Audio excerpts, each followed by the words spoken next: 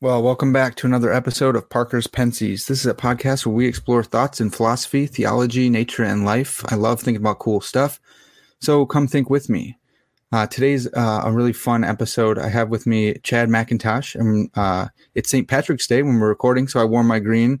I think Chad's probably Irish, but I wore my green shirt. It's actually a shirt. It's a tree of mustaches, so it's kind of the Christmas tree theme, but I don't have very many green shirts, so that's what we're left with. I'm excited to talk to Chad because he's done a lot of really fun work in social Trinitarianism, though I'm not sure if we should even call it that. I don't know. We'll talk about it, but I'm stoked for it because it matches up with a project that I've been working on as well. Plus, Chad's just an awesome dude. So without further ado, let's get him in here. Chad, thanks so much for coming on the podcast, man. Hey, Parker. Thanks for having me. I love the show, so it's a pleasure to be here. And thanks. It's Scottish. McIntosh is Scottish. Scottish. Okay, good. All right. Okay. So I didn't push that too hard here. Scottish. I'm a Scotsman myself. I got some Scot in me. So do you? Okay. Yeah. I shouldn't have maybe made our background shamrocks, but it will go along with kind of your conception of the Trinity when we get there. So we'll see. But Chad, as we get in here, I wanted to ask you about alligator snapping turtles because this is something we've bonded over online before. So you have several alligator snapping turtles, is that right? Mm-hmm. You have two. Mm-hmm. Dude, like when did you get those? Back in 2012, September 2012, they were hatched and shipped to me. So 8 years ago. I arranged it all, but it was my wife's idea for a birthday present that year because I'd explained to her that I grew up with a common snapper pet. Mm-hmm. And so my first year of graduate school was like our first apartment together. She was like, why don't you get a snapping turtle? And I was like, if I'm going to get a snapping turtle, I'm going to get an alligator snapping turtle. And so I contacted the Turtle Man. Yeah. Which you've had on your show before. Yeah, John Richards. Yep. Yeah. And we emailed back and forth and we spoke over the phone. And he shipped me two baby alligator snapping turtles. They were both about the size of a little bit bigger than a quarter at the time. And I was just so flabbergasted when they actually arrived in the mail. They came in this little box that said something like caution live contents. And I was like, there's no way he just put these in this little cardboard box. That's nuts. And I later learned that alligator snapping turtles, having those as pets, is illegal in New York. So that actually added to sort of the exotic nature of them. And so I've had them for 8 years and love them. How big are they right now? The male is how, if I have something to reference, I'd say that the male is probably maybe 8 inches, not counting the tail, just the shell, probably 8 by 4 or 5, something like that. Okay. Yeah, dude. So I have, as some of my listeners will know, I have 4 alligator snapping turtles, and it's illegal here in Illinois if you don't have the proper permits because they're an endangered species from the lower bottom, third of Illinois or whatever, where they're naturally coming up. But one of my big male is 3 years old, and he's like 10 inches. That's wild. It's stupid how big he is. It's so, and I told my wife, I was like, we'll be able to have him in a small tank for a while, and he outgrows that, and I'm like, this is not supposed to happen. This wasn't a trick. I'm not lying to you. I'm sorry. He's just a freak. So yeah, dude, I love him. Yeah, I think I asked you at one point. It's like, what have you been feeding him? Because I've seen that they keep them up quickly by feeding them like rodents and frogs and things like that. Yeah. So he just eats mostly guppies his whole life because I have a breeder tank for guppies and platies. I've done that as well. Just live bearing fish, but he's just a freak. I don't really understand. It's just he's just weirdo. Yeah, we've fed ours almost nothing but comets and guppies. And for a while we tried to do the breeder tank for guppies, and it was so hard to keep the the adults from the young. Yeah. Because as you know, I'm sure you know that the adults actually wind up eating the young if you don't keep them separately. Yeah. And that just wound up being such a nightmare. So it is a nightmare. Yeah. Yeah. So I use this stuff called Java moss, and the babies hide in the Java moss when they're real young, and then I just feed the guppies like a ton, so they don't have any ability to eat the young. They're too stuffed. But the listeners are not here for the snapping turtle talk, unfortunately. I grew up with turtles too. I had a common snapping turtle. So, dude, yeah, similar trajectory there. I love that. Mm-hmm. We'll have to talk more about that. But you did so moving on to philosophy, theology, kind of what you have become known for, because you're becoming a popular dude online, which is sweet. You did your MA and your PhD at Cornell. Is that right? That's right. Yeah. Okay. And it's like one of those, you got your master's along the way type deals? Yeah. So I was accepted into the PhD program, but like somewhere along the line, I'm not even sure when you get your MA. Like I just got my MA in the mail one day. I was just like, oh, I guess I have an MA now. So, I don't even know what. I'm sure I passed the requirements, and they make a big deal out of it. But I'm the kind of person that wouldn't know about those requirements or whatever. But yeah, apparently I got it along the way. That's sweet. Well, dude, how did you convince your doctor father there, like your doctoral advisor, to let you work on any kind of Trinity stuff? I didn't. When I first pitched a dissertation on the Trinity to my committee, to my advisor and the director of graduate studies at Cornell both asked me independently, whether I might not be more suited for a theology program instead of a philosophy program. They just had no idea that there was this lively literature in philosophy on the Trinity. So as it turns out, though, that most of my dissertation is only indirectly about the Trinity. Mm-hmm. So, but with intended applications that I make at the end. So it worked out okay. It's mostly metaphysics with an intended application to the Trinity. That's awesome. Yeah, I love that. I hope none of my prospective future advisors are watching this, but I hope to do something like very, very similar and just sneak in all the fun stuff to like chapter 3 or 4, something like that. Mm-hmm. Yeah, that's great. I love that because you're doing all the hard work of giving yourself these tools to use later in your theology. That's right. Yeah. So as we get into kind of Trinities talk, there's this bifurcation of Latin and social Trinities. And some have said that's kind of artificial, calling it Latin, whatever, but it's what we have now today.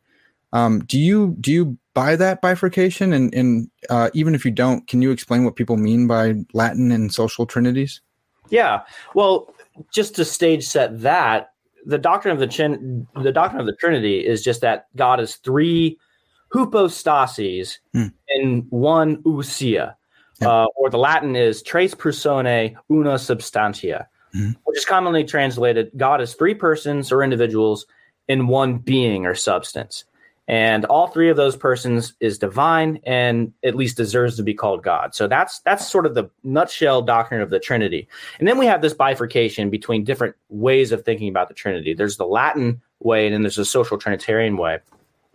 The Latin Trinitarians think God is just one self. There's just one first person perspective in God. There's just one I that relates to others, like as Parker, I relate to you in a certain way. There's just one I that relates to others in a certain way in God, according to Latin Trinitarians. No, the challenge for Latin Trinitarianism is to try to explain how this single self can be tripersonal. Mm-hmm. And one way of thinking about it, very, very kind of popular, simple way of thinking about it, kind of traces the origins of this, could trace to Augustine, is that the Father has an image of himself in mind. Right. And this is a perfect image. And this perfect image of the Father is the Son. So the Son is like the mirror image of the Father. The Son, as a perfect image of a perfectly loving and just and beautiful being, this image warrants the love and affection owed to such a perfect being. Mm-hmm.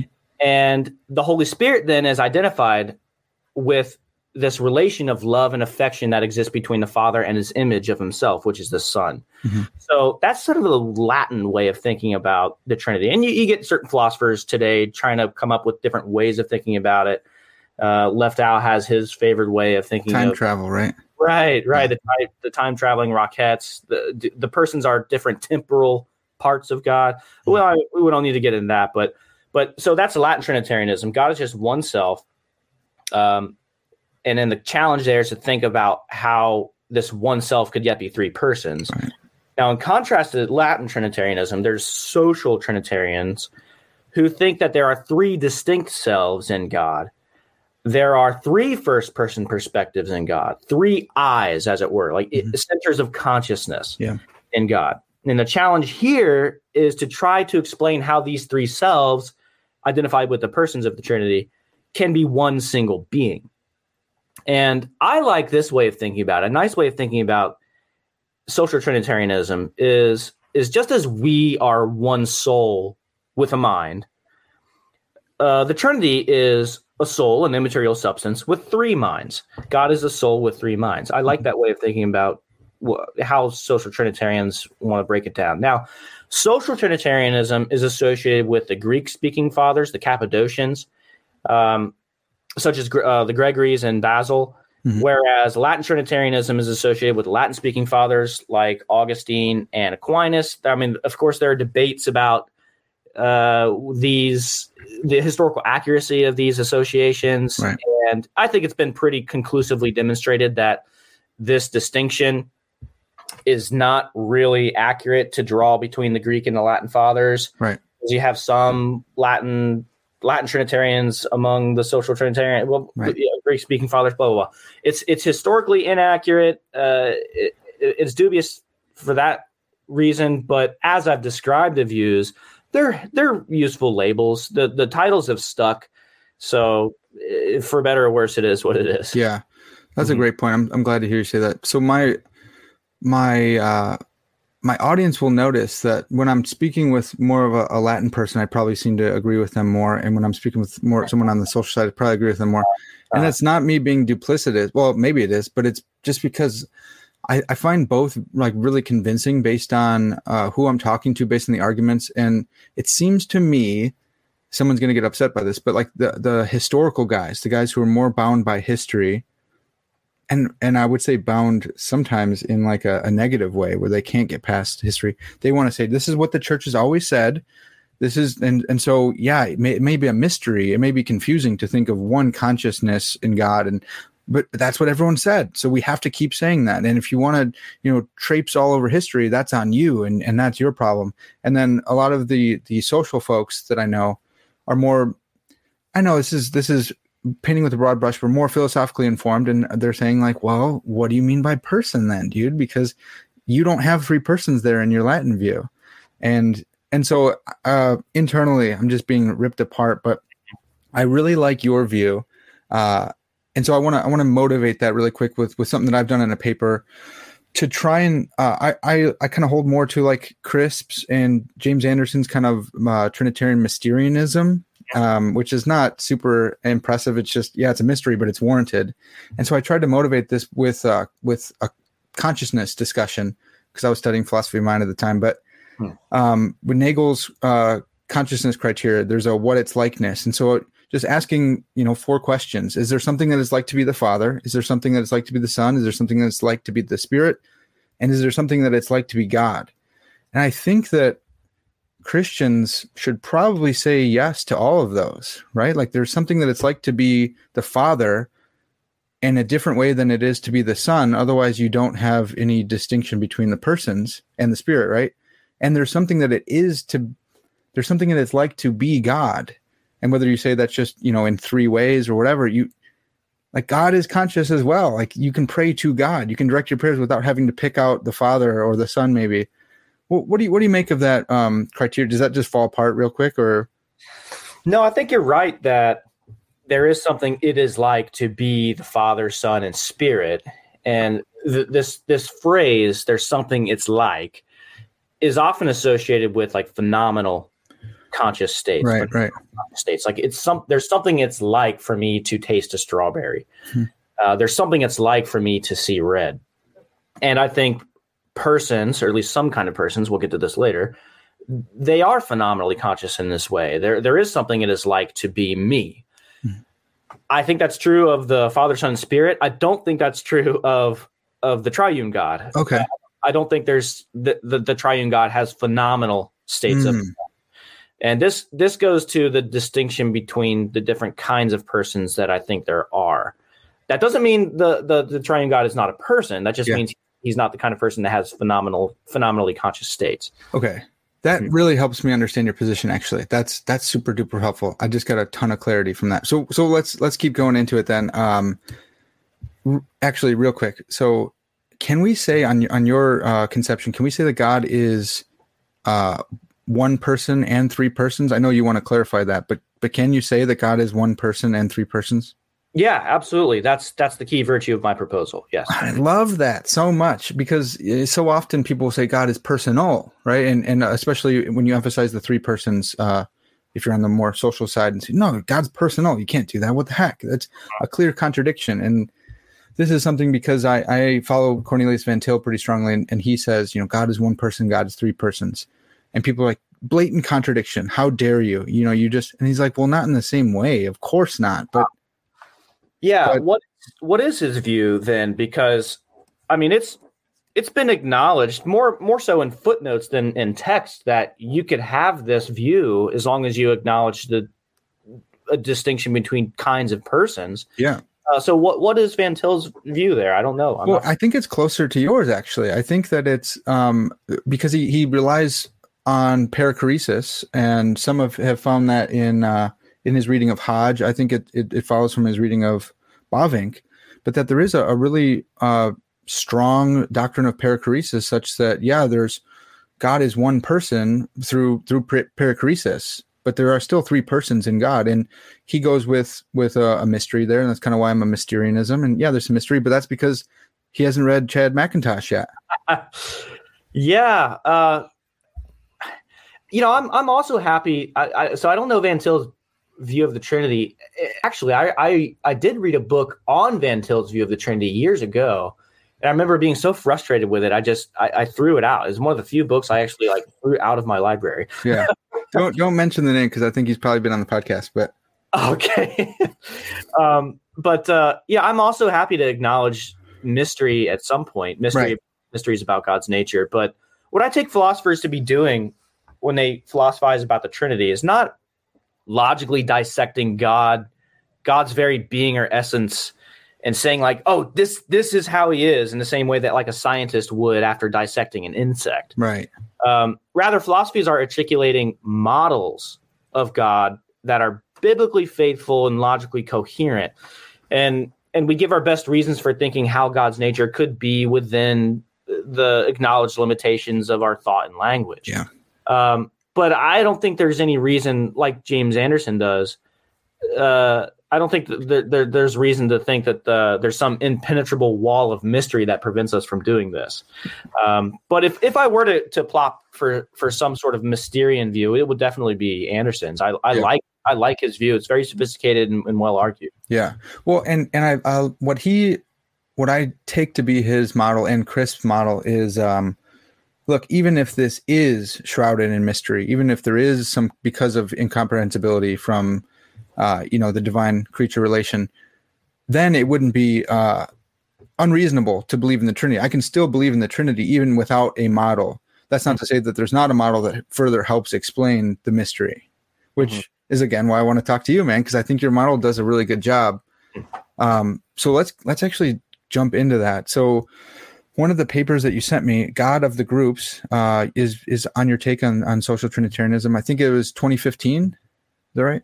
15 or 16, I remember, yeah. And you get into different types of persons, intrinsic persons and functional persons. So I thought before we jumped into that, we could talk about we could define person. What is a person? Well, that's a tricky question.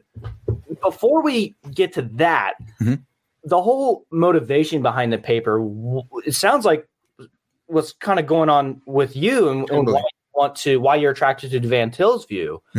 And it's that I think the most serious objection to social Trinitarianism is not that it's a form of tritheism or whatever, things like that.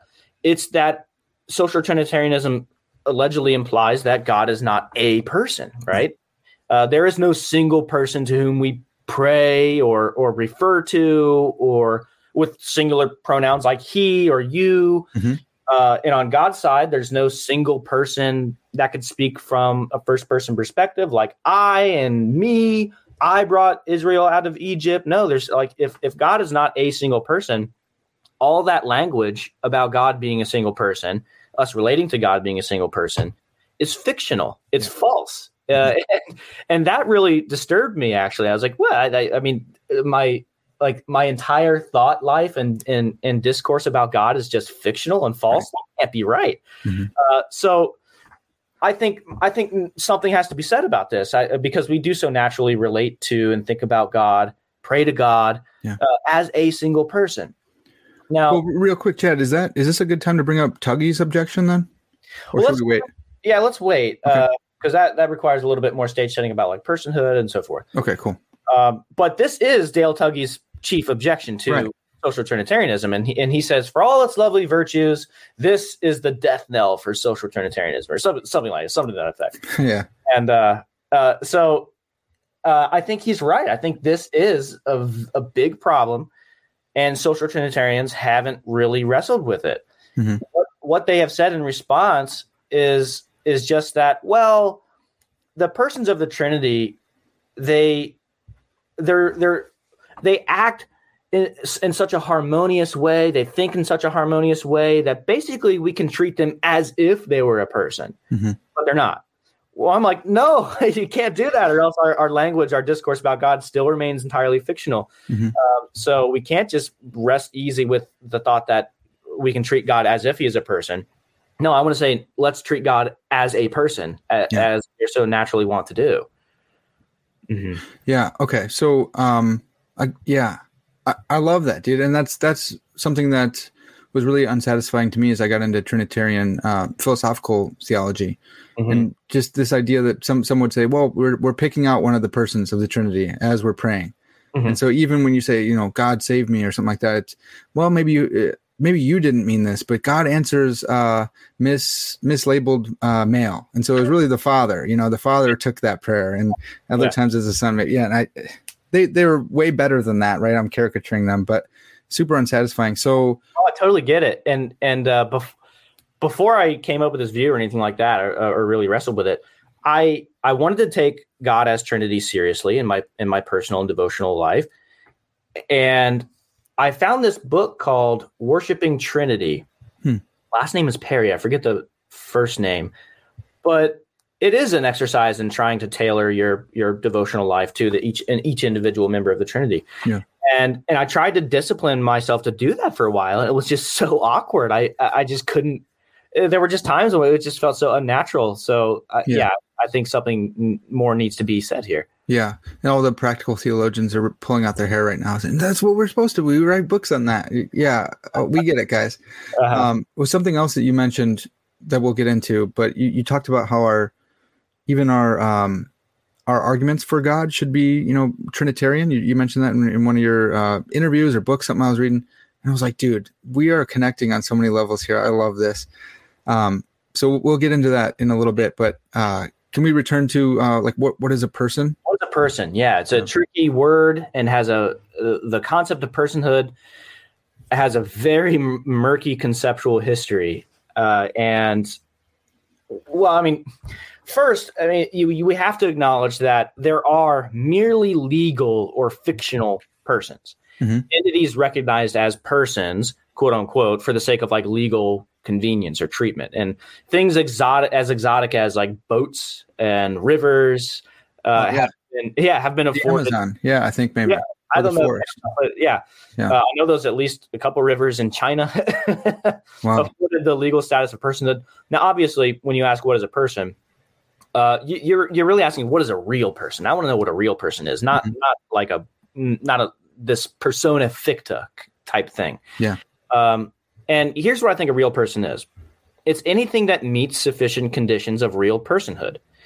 Okay, what are those? Well, I think anything that is morally responsible, anything that has free will, and anything that has a rational first-person perspective, anything that has those conditions, meets those conditions, that's enough to be considered a person. That's sufficient for personhood. Yeah. So this might set things up weirdly, but is consciousness part of that? There are different kinds of consciousness. There are normal conscious states, we could just describe as mental states. And I think animals have conscious mental states. So consciousness just as such, I don't think is sufficient for personhood. Now, phenomenal consciousness, that's different. Phenomenal consciousness is not just having a conscious state. I think most philosophers are agreed that phenomenally conscious states, you have to have sort of a rational first-person perspective that sort of turns inward and can assess its own conscious states. Yeah, like a self-consciousness. It has a reflective aspect to it. Yeah, that's right. So there's this meta-conscious state or self-conscious state that I think is the step up from just mere consciousness that gets into personhood territory. So is that a sufficient condition? Is that a necessary condition, I guess, of personhood? I don't know. Again, it gets complicated because you don't want to say like a comatose is self-conscious. There's a sense in which they're self-conscious in the sense that they have like a nature that, if functioning properly and all that stuff, they would be self-conscious, or fetuses. So it's complicated ordinarily. So I don't know if I want to say necessary, but definitely sufficient. Okay, cool. Yeah, that makes sense. That's great. Okay. Yeah, this is the personhood stuff is so tricky, especially because then you bring up those kind of conversations, and we are Christians. We take the Imago Dei pretty seriously, and so we don't want to have any kind of theory that's going to exclude certain people from the image of God if they're actually image of God. So I feel you there, and it's always tricky reading through personhood stuff and trying to pin down a theory. Well, let's jump into intrinsic and functional. Right. So persons. I distinguish two kinds of persons, real persons, intrinsicist and functional. And this distinction, I kind of cash it out my own way, but this distinction I got from Christopher List and Philip Pettit's book on group agency. This is their way of, this is their distinction. Their terms are a little bit different. So intrinsicist and functional persons. An intrinsicist person is a person that meets these sufficient conditions of personhood just by virtue of their intrinsic nature. Okay. Their nature it's in their nature essence to be free, morally responsible, have a rational first-person perspective, self-conscious, and so forth. Now, me, you, angels, demons, I think comatose patients and fetuses are all examples. If there are like intelligent extraterrestrial aliens, I think they would count as intrinsicist persons. Now, contrast this sort of person with what I'm calling a functional person, which is a real person, but they are person because they meet sufficient conditions of personhood, not because of what they are by nature, but because of their function alone. It's their behavior that matters, not their intrinsic nature. They behave in such a way that they're morally responsible, free, rational, and so on. So examples here would be like robots. Perhaps one day you could have robots that behave in so sophisticated a way that we should accord them moral responsibility or free will, at least in like a compatibilist sense, or a rational first-person perspective. Or another example would be someone who has multiple personality disorder, one of their alternate personalities. Yeah. Now, if you read some of the clinical literature on multiple personality disorder, it's some of the most interesting and fascinating stuff you could read up on. But some of these alternate personalities, their personalities are so robust and distinct from like the actual persons that it's hard not to see them as almost a distinct person. But they wouldn't be like what I'm calling an intrinsicist person. You wouldn't apply to the government to get their own social security number or anything. Right, right. And they didn't just magically grow if you're a Cartesian dualist, or if you're any kind of dualist, they didn't grow another substance. Right, right.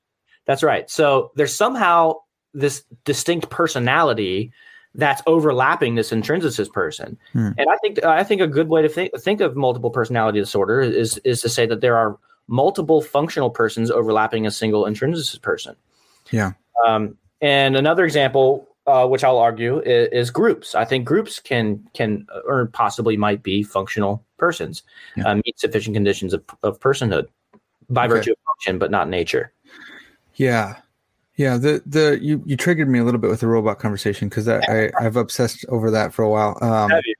But just, thinking through, Searle's argument, Chinese room, and various different arguments against the idea of strong AI, right? That there could be a first person perspective to a robot, but the criteria here is more the behaviorist criteria of the Turing test of it's functioning as if, but again, I don't think you like the language of as if, right? I think that's something you didn't want to say. It's not an as if person. It's something stronger than that. Well, the as if language here would just be they're functioning as if they were an intrinsicist person. Okay. But they're not. But if the behavior becomes so sophisticated, think of there are a lot of sci-fi examples of where androids become effectively indistinguishable from human beings. What's the recent show that this was really dramatized to great effect? Westworld. Okay. I think I've only seen a few episodes. I've heard that. Yeah. But anyway, it's conceivable to me that there be robots that do reach a level where, even though they're not intrinsicist persons, they lack the intrinsic nature of a being that's rational, free, morally responsible by essence. Nonetheless, I think it would be appropriate to treat them as morally responsible agents, and certainly treat them as having a first-person perspective, and at least meeting conditions of compatibilist free will. So I think, that's entirely conceivable. Okay. All right. I don't want to chase that one too much, but I want to go on to this idea of group agents and group agency, because I think that can get us down to, it gets us where we need to go. So if I'm not mistaken, you are a group agency realist. Is that right? Yes, I think I am. I mean, Okay. I kind of just want to say that group agency realism is possible. Okay. I don't know if I want to commit myself to it being actual. Okay. I don't know. No, that's a good point. So as we get into this, we got to define our terms. So what in your mind, what is agency? Okay, so anything that's a person is an agent. Agency is a lower bar to meet than personhood. Yeah. So if there can be group persons, you have to show that there can be group agents first. So what is an agent? An agent is anything that, one, has representational states about how reality is. So I see the external world out there. It's represented a certain way to me in my mind. All right. Now, it also has to have motivational states about how it wants reality to be. So I see the world the way it is. It's represented to me in a certain way. And I also have to have motivational states about how I want the world to be, like desires, for example. This pen is in front of me. I see that the world is that way. I want the pen to be over here. So I have representational state. I have a motivational state. Now, I also have to have the ability to process and to act in a way to get those two different states to match. So I see the pen. I want the pen to be elsewhere. So I can processing those states, and I can act so as to move the pen to get it where I want. So those three conditions, representational states, motivational states, and the ability to process those states and act to get those states to match, that's what an agent is. Now, that's a pretty wide understanding of what an agent is. So bugs are agents in this sense. Alligator snapping turtles are agents. That's right. Actually, when I was writing this paper, I was giving an example of agents. I used my snapping turtles as an example. Oh man, that's great. Well, a reviewer for the paper was such a jerk. They were just like, I don't care about your pets. Just get to the point. So I was like, Jesus, Man, was it the second reviewer? I don't remember. It's always the second reviewer. Second reviewer. Yeah, but so I deleted that. But anyway. Yeah. Bugs, animals, snapping turtles, humans are all agents in this sense. And I think it's very plausible that some robots even today meet those conditions of agency. I think, for example, the self-driving cars, I think it's quite plausible that those meet these conditions of agency. And if they don't, then I think it's just around the corner that they will. They will. Yeah.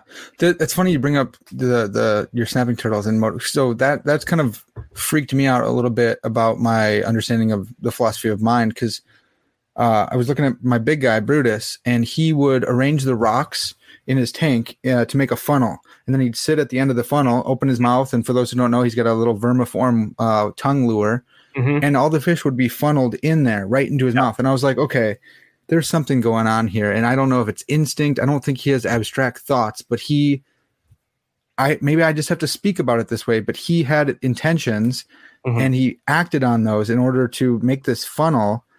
It's crazy, and it really messed with my conceptions. I noticed my turtles do the same thing. They'll move the props in there. It's a losing battle to try to get the props to stay where you want them. Right. But they'll arrange them, and then they'll basically make themselves a blockade. And my turtles, they'll open their jaws right up against the glass. Yeah. And they'll just like funnel the fish right through. They have to go this narrow passage, boom, right when they go through. It's really cool to watch. It is so cool. So turtles, alligator snapping turtles, at least are agents, because it's a lower criteria to meet. It's a lower bar than persons. You wouldn't say they're persons, would you? No. Okay, because they don't fit all the other criteria. Okay, just checking here. Okay, so how can a group, because we got animals and they're lower, but how can a group satisfy these conditions for agency? Yeah, philosophers have argued, I think pretty convincingly, that multiple people can form a group that meet these conditions, and the group becomes an agent unto itself with representational, motivational states and actions of its own that can't just be reduced down to those of its members. I like to use this example. Imagine a socially hip restaurant called Organicopia that opens up right down the street from you in Chicago. And its goal is to cater to the local hipster population. So it's got kale milkshakes, it's got the pine nut salads, black bean burgers, it's got those little hand knit sweaters for their French presses. It's got everything, right? All locally sourced and overpriced, of course. Of course. So now suppose all the people that work at Organicopia, including the owner himself, are ravaging, meat-eating, bacon-loving, Trump-supporting capitalists, okay? Yeah. So clearly, as a restaurant, Organicopia has a certain mission and values that can't be reduced down to the mission and values of its employees. But let's just say that they are good employees and they work hard together to on Organicopia's behalf to realize its mission and values. So the point is, Organicopia is a real part of the community over and above its employees and owner, and not just some fictional entity. It's a real agent. It's a group agent. It has representational states, motivational states, and the ability to process and act, although through its members, on those states to realize its vision and its vision and values and so forth. Yeah. Okay. So I think in like an intrinsicist person, those states would be internal to the person. They're in that person's mind. Do these like the mission statement and all those kind of things in Organicopia, do they have to exist somewhere? They need to be on a computer or something like that? Is that part of this or not really? There's some debate about this in the literature on group agency realism, like where do we locate these states? Right. At least in humans, intrinsicist persons, these representational states are just beliefs. Right. Yeah. Motivational states are desires. Well, for groups, so you have some group agency realists who think that the group's beliefs and desires overlap with the members' group beliefs and desires. So or at least collectively, our beliefs and desires as members of a group are the subvenient base of the group's beliefs and desires, which they on the members. Supervene on the members, yeah. Okay. So that's one possibility. But a problem with that is, well, you can have groups that have exchange of members, and what if like the group disbands and then someone else reforms the group? Where does the motivational and representational states go in the absence of those members? A group can get like resurrected, after being disbanded for a while. Does it exist? Does the states of the group exist somewhere out in the ether? Is it on a computer? Is it on like a charter document? I don't know. It's a tricky question that group agency realists kind of differ over. Yeah, that's interesting. It reminds me of a Swinburne paper about like the true church he wrote, and he talked about this. And he brought up like a chess club, and how if there's like discontinuity for like 20 years, and then someone who is not part of the founding chess club and didn't have any kind of direct connection in the lineage takes up the charter and wants to continue running with it, it's not really the same group. So there's all this like weird, interesting. I think that kind of led him into his new. I think he's Orthodox now, and I think that was kind of part of it, which is interesting. It's totally off topic, but it's similar in that like there's all this. It's a live debate on groups and charters and such, and it gets into complicated waters too about like the persistence conditions of groups. Yeah. So I mean that's it does get very complicated. Yeah. Well, go ahead, Chad. I guess for our purposes, I'm just happy to say that the group's representational and motivational states supervene on those of its members. Okay. Can you just explain real quick about like group free will then? Yeah. Obviously, if groups have free will, the only sense in which a group agent could have free will would be in a compatibilist sense. Okay. Where free just means to act freely just means that you act in a way that's sufficient to be morally responsible, even if determined. So since a group can only act via its members, a group agent's actions would be determined by its members. Yeah. But the group's actions are still distinct from its members, though. And that's the important point. Now, here's an example. If an employee, let's go back to Organicopia. If an employee buys produce for Organicopia from the local farmer's market, it would be disingenuous of him to then go boast to his hipster friends that, I buy from the local farmer's market. No, what's true is that he buys on behalf of Organicopia from the farmer's market. He does his own shopping, let's say at like Costco or something. Yeah, right. So his actions at the farmer's market are not properly his. That Organicopia's actions are mediated by the members, by the employees, doesn't seem to make a relevant difference. Yeah. So, after all, my own actions are mediated by my neurons and by my muscles and so forth. Yet it is I, myself, and not my neurons or muscles who are acting, who is the proper subject of action. Yeah. And consequently, moral responsibility for those actions. So it's the same with groups. The only difference is that because a group agent's actions are mediated by the agents, by its members, praise and blame often, but not always, is attributable to both the group and the members at once. Whereas for me, no blame gets attributed to like my neurons or my muscles. It just gets attributed to me. Yeah. No, that's great. I think that's a really interesting point. I have like Ned Block's Chinese nation argument in my mind, but I keep on slapping it down because that has more to do with like consciousness arising out of a bunch of electrodes and stuff. And this is more about, we're talking about group agency, and this employee is acting on behalf of the company and using company money. He's not using his own money or her own money. And so it's an extension of the company when it's acting, when he or she is acting in that manner. And so thus far, insofar as they're representing the company, I know that someone out there is going to be thinking about like group or hive mind. Are you familiar with that terminology at all? I know the terminology, but is this a hive mind type situation, or maybe it's a vague concept? You could think of it that way. I mean, hive minds typically they're associated with like one central agent that's got like a controlling, it controls like a multitude of, like, you think of like a beehive controlled by the queen, or a great example of a hive mind is in like the Ender's Game series where, all these like drones, alien drones are controlled by like a queen drone or a queen alien. Yeah.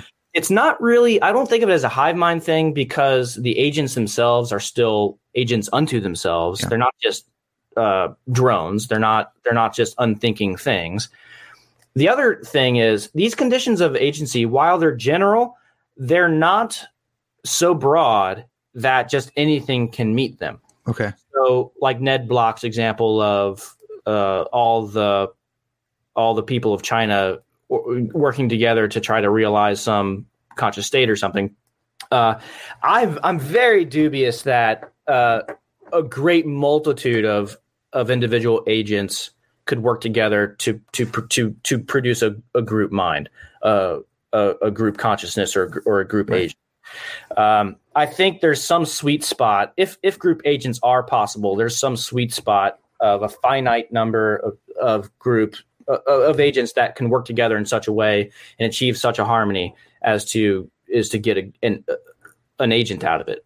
Yeah, and I think that's a really, the first part about hive mind is really, really helpful and clear. So in a hive mind situation, maybe Day After Tomorrow, one of the best sci-fi and underrated sci-fi movies, there's the queen alien or an Ender's Game, that's the intrinsic person, and all the others are maybe functional persons. Yeah, that's whereas right. In this situation, it's completely reversed, where all the persons are intrinsic and the functional is kind of emergent, maybe, or something like that. Yeah, there are different. Again, there's differences on how you want to see the relation between group agent and the members. Some see it as supervenience, some see it as constitution, some see it as emergence.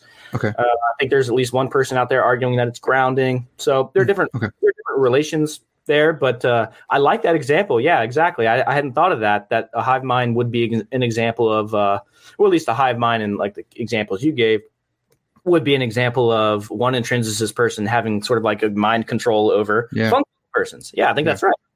Or actually, well, I have to say it now, but like WandaVision, is this a spoiler for? Are you going to watch that? I watched. I'm not familiar now. Okay, so for other people, WandaVision, boom, it just helped you out with the whole series. But okay, so another interesting point, Ned Block's Chinese nation argument is arguing that you will not have a functional person who has phenomenal consciousness arise out of all the members of the Chinese nation. And that's something that we kind of alluded to already with the Trinity, in that you would say, while you could call God a person, there is not a phenomenal consciousness to God.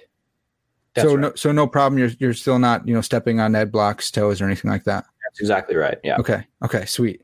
So then you have this idea of ideal groups versus unideal groups. And I thought this was important too, to maybe flesh out. So Brandon Rickabaugh doesn't come after us. I love Brandon. He's great. And I defer to him on a lot of stuff. So is the Trinity like an ideal group? And I guess, Organicopia, can it actually be a functional person, or is it like an analogy? And if they were an ideal group, then maybe they would give rise to a functional person. Yeah, this is, again, another one of those examples where you see the philosophers arguing with each other about whether there actually are examples of group agents that actually meet conditions of agency, or whether it's just possible. Yeah. And I think it's pretty clear to see how it's possible. Whether there are, it's another question. Okay. And it's an empirical question, at least as it concerns like corporations and restaurants and chess clubs and so forth, as we find them here. And let's just say that you're not convinced. With Brandon Rickabaugh, you're not convinced that there are any group agents. Now, that's obviously distinct from whether there can be. Right. And that's all I really need is that there can be. Yeah. So the view up to this point should be clear, is that the Father, Son, and Spirit are intrinsicist persons who make up a functional person, the triune God.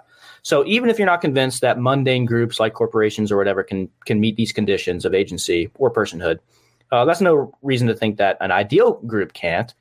And the Trinity, if it's nothing, it's an ideal group, right? It certainly, being as epistemically and functionally unified as it is, in this especially tight way, in a synchronous manner, if anything can meet the conditions of group agency and personhood, it will be the Trinity. Yes, dude. Amen. I love that so much. So even if you want to argue against corporations being, functional persons, there is, it's conceptually possible in a ideal group. And that's, if you're now you'd have to say, well, maybe I don't think the Trinity is three centers of consciousness. And so they couldn't be an ideal group, but you could see if the Trinity were three centers of consciousness, then it would be an ideal group. And so we can keep going on further.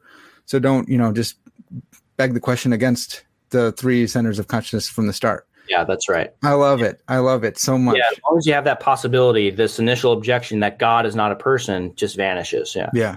Okay. I don't know if this is a great place to bring it up, but like you dealt with this question, why not quaternity?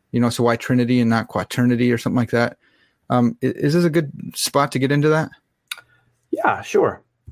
Yeah. So why not? Yeah. Yeah. The concern would be, look, we've solved this philosophical problem facing social Trinitarianism, but we've just created a theological problem in its wake. We've kind of jumped out of the philosophical frying pan and into the theological fire. Mm-hmm. Well, I don't think so. I recall I distinguished two different kinds of persons, real persons, intrinsicist and functional. The view is that the Father, Son, and Spirit are intrinsicist persons who make up one functional person, the triune God. And this is perfectly consistent with Orthodox teaching on the Trinity, which is just that there are three hypostases in one ousia. Mm-hmm. Now, hypostasis is what I'm calling an intrinsicist person. Mm-hmm. And on my view, there's just three and only three hypostases in one and only one ousia, just as Orthodoxy requires. Yeah. Beyond that, the doctrine of the Trinity is totally silent. Orthodoxy is totally silent on whether or not these hypostases together can come together to form a person of a different kind, what I'm calling a functional person. So it's entirely consistent with Orthodox teaching about the Trinity. So something that is also contentious in these Latin versus social debates is this idea of wills. And so, some of the creeds or confessions will talk about having one will. There's one will in God. And people go, look, you social guys have three wills. That's not okay. And so they go, well, maybe if you do buy into that, you might go, well, maybe the creeds are wrong. They weren't infallible. It's not scripture. So whatever. But on your conception of functional persons, they can, a functional person can have one will as well. So in the Trinity, God would have one will, though each person of the Trinity would have their own intrinsicist personal will. Is that right? Yes, I think that's right. But it might be a compatibilist view. God would have compatibilist free will, whereas each one of the persons would have, if you're a libertarian, would have libertarian free will. Maybe. Will is hard. Certainly the three intrinsicist persons have their own will. And of course, I'd have to tell some sort of story about how those wills can't clash and so forth. Mm-hmm.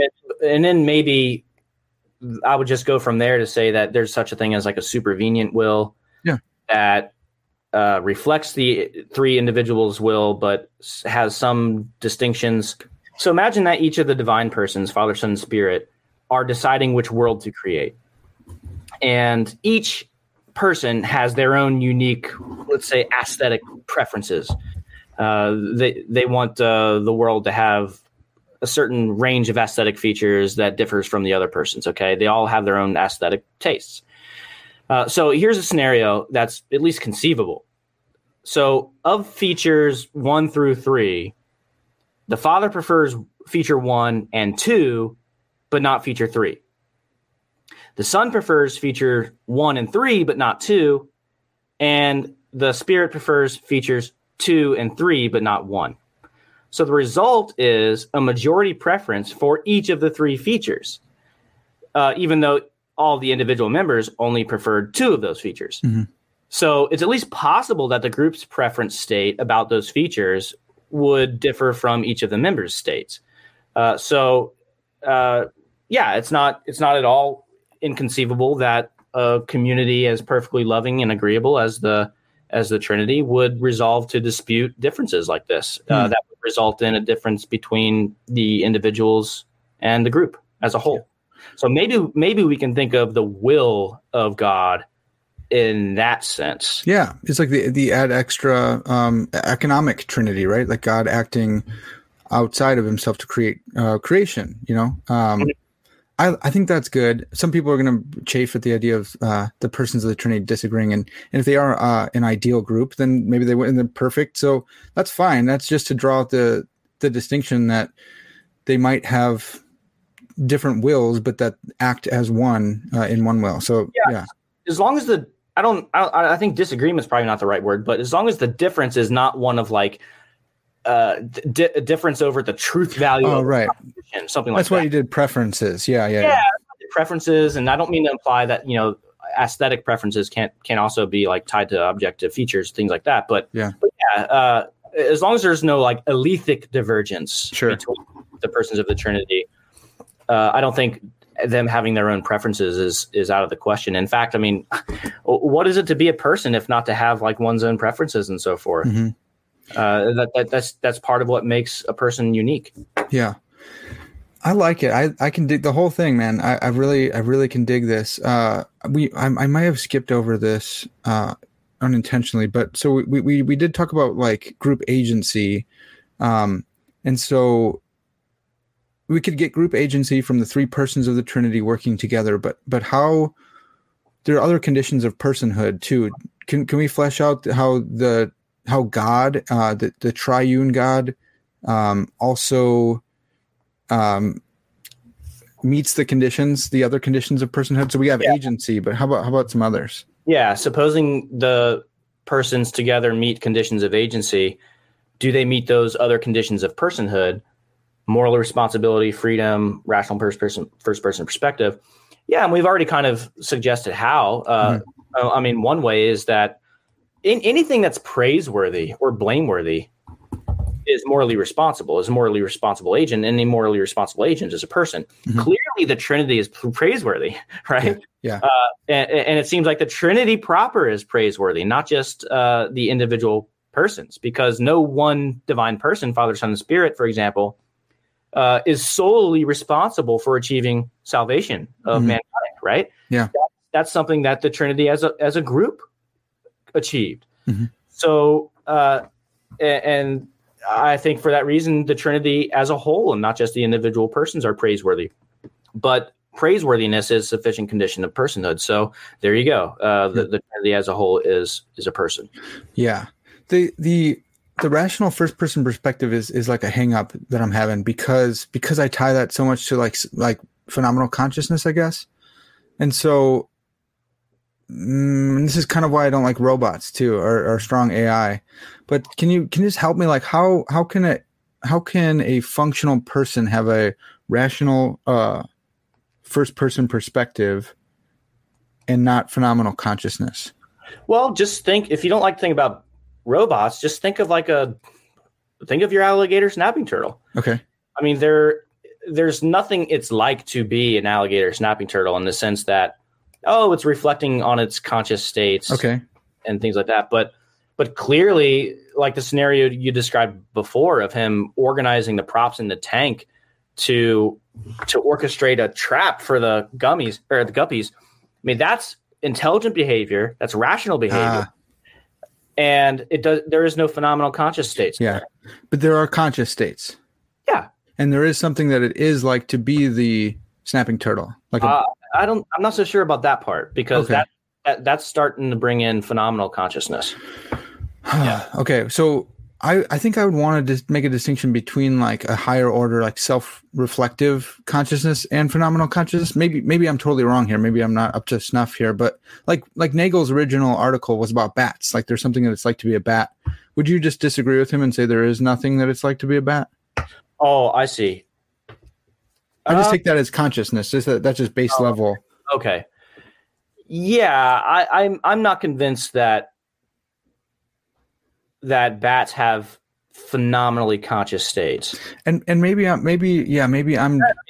older. Maybe my reading has been earlier into literature too. But so I would want to say, and just maybe you could go with me, but or critique it. But there is a perspective that my alligator snapping turtle has.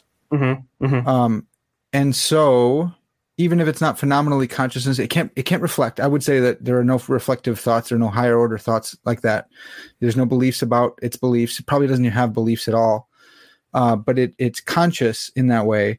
And so I think my original consciousness questions about the Trinity,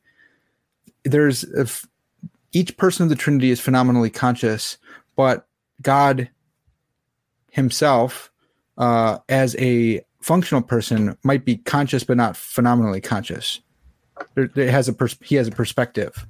Yeah, that's right. Okay, that's no problem. Yeah. I think here might be a distinction that will help you. There's a distinction between what's called access consciousness with phenomenal consciousness. And this goes back to a famous paper by Ned Block too. Yep. And he gives example of access consciousness. I mean, think of like you're driving down the road and you start daydreaming.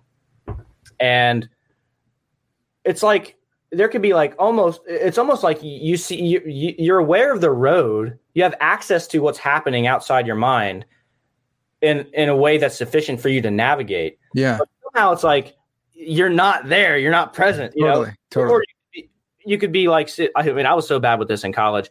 I would sit in class and I would just imagine like sword fights breaking out in the classroom and wrestling matches and like, my eyes would be open and I would see what's going on, but then like, I would snap out of it and like sort of like get back into the swing of things. Mm-hmm. So it's like being aware is not enough of being like phenomenally aware. Yeah. Yep.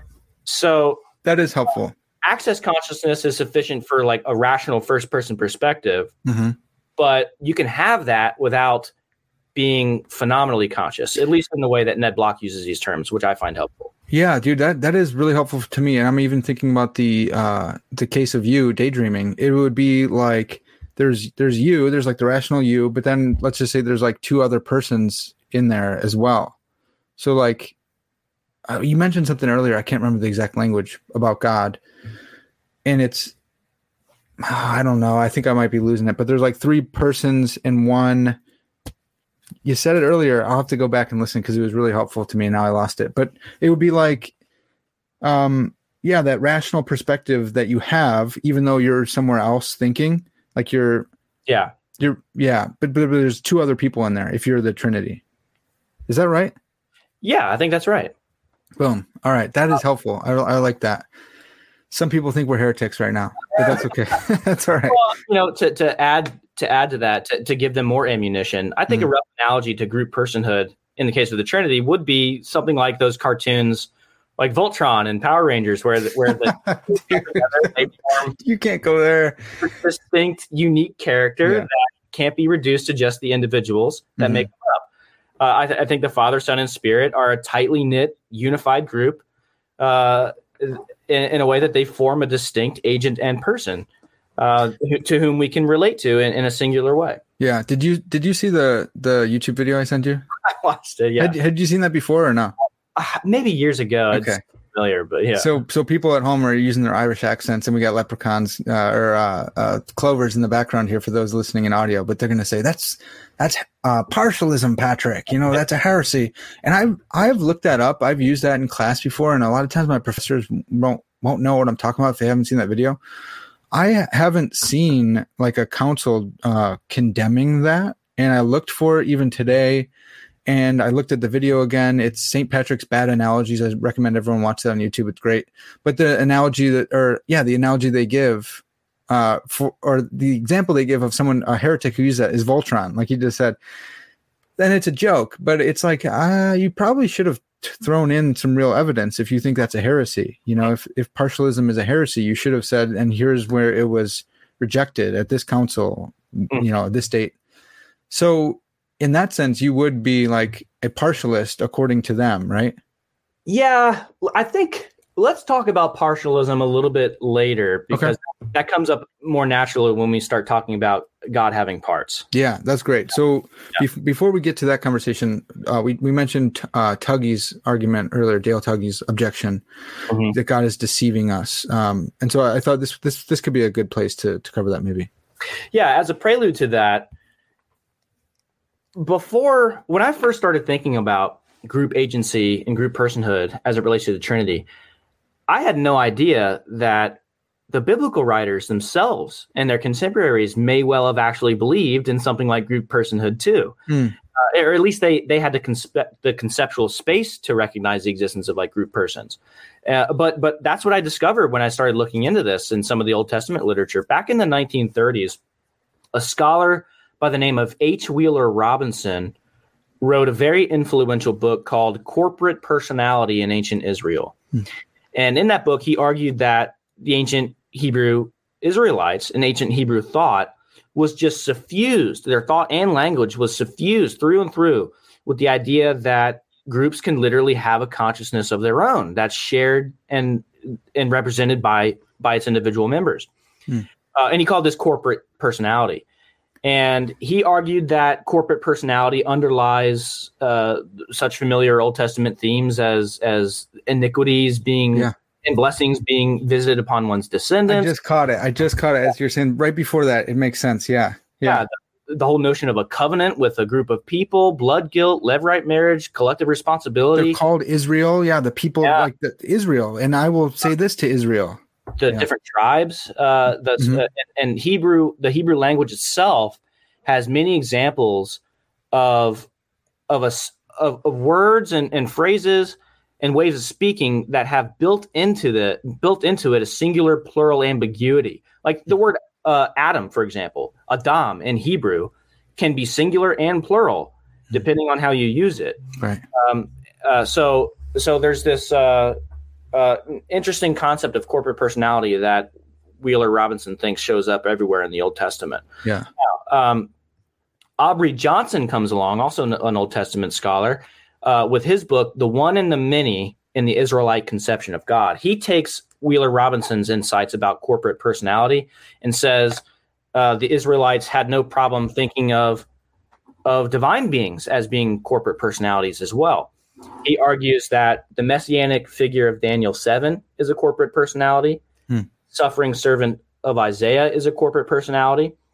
And very interestingly, he reports that archaeologists have discovered a cuneiform inscription depicting Baal, the deity Baal, as having both one personality and three personalities. Very, very interesting. Now, of course, it shows up again in the New Testament, most prominently in Paul's robust doctrine of the church as the body of Christ. And one example of sort of the plural singular ambiguity in language shows up when in the episode when Jesus is casting out that demon and he demands its name and it responds, "I am Legion, for we are." Yeah. So, I am. Yeah. I am Legion, for we are many. Yeah. So. Lots of examples like that are argued that divine beings too, in addition to human beings, can form groups that suffice that are sufficient for meeting conditions of personhood. Very interesting. Well, how this relates to Tuggy's argument? Well, Tuggy has this argument. I love this argument. Tuggy's a good friend of mine, and we went back and forth about this for a while. But he's got this argument against social Trinitarianism. It goes like this. He thinks that if social Trinitarianism is true, then the social Trinitarian God would be guilty of a blameworthy act of deception. Well, how so?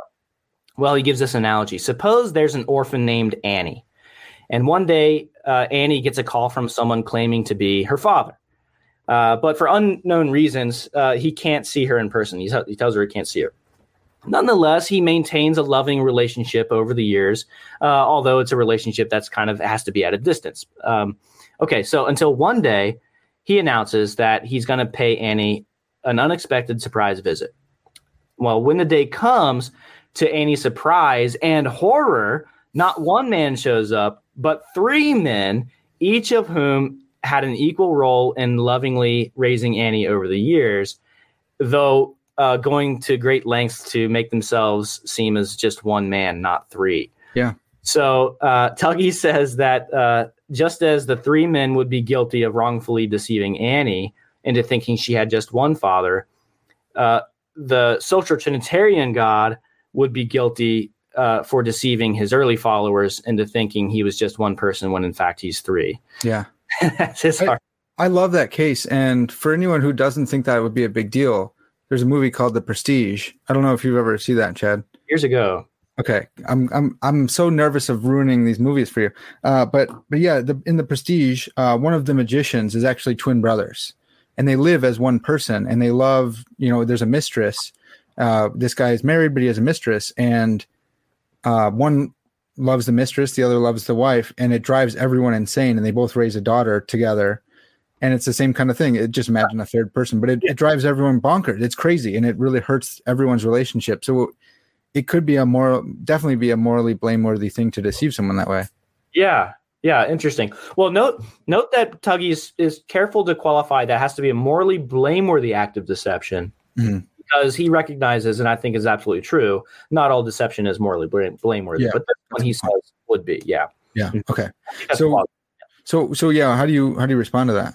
Well, if it's true that the ancients had the conceptual space to acknowledge the existence of group persons, the analogy just doesn't work. Yeah. 21st century Annie's concept of personhood is the product of thousands of years of major conceptual changes that resulted in her believing her father could not be more than one person. Mm-hmm. But this just wasn't true of the ancient Jews and their first century heirs. In fact, the writers of the New Testament and other early Christians, we can see them as basically being real life first century equivalents of Annie in the analogy. Mm-hmm. They responded to the revelation that God is more than one person, not with horror or surprise, but by writing the New Testament and launching the Christian faith. That's true.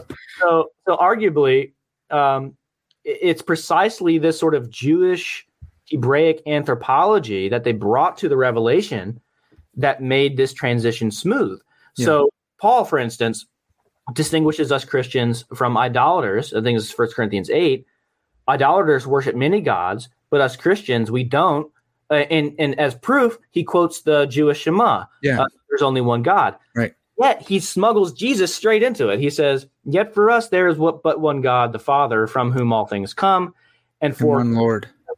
And then there is but one Lord, Jesus Christ, through whom all things came and through whom we live. Yes.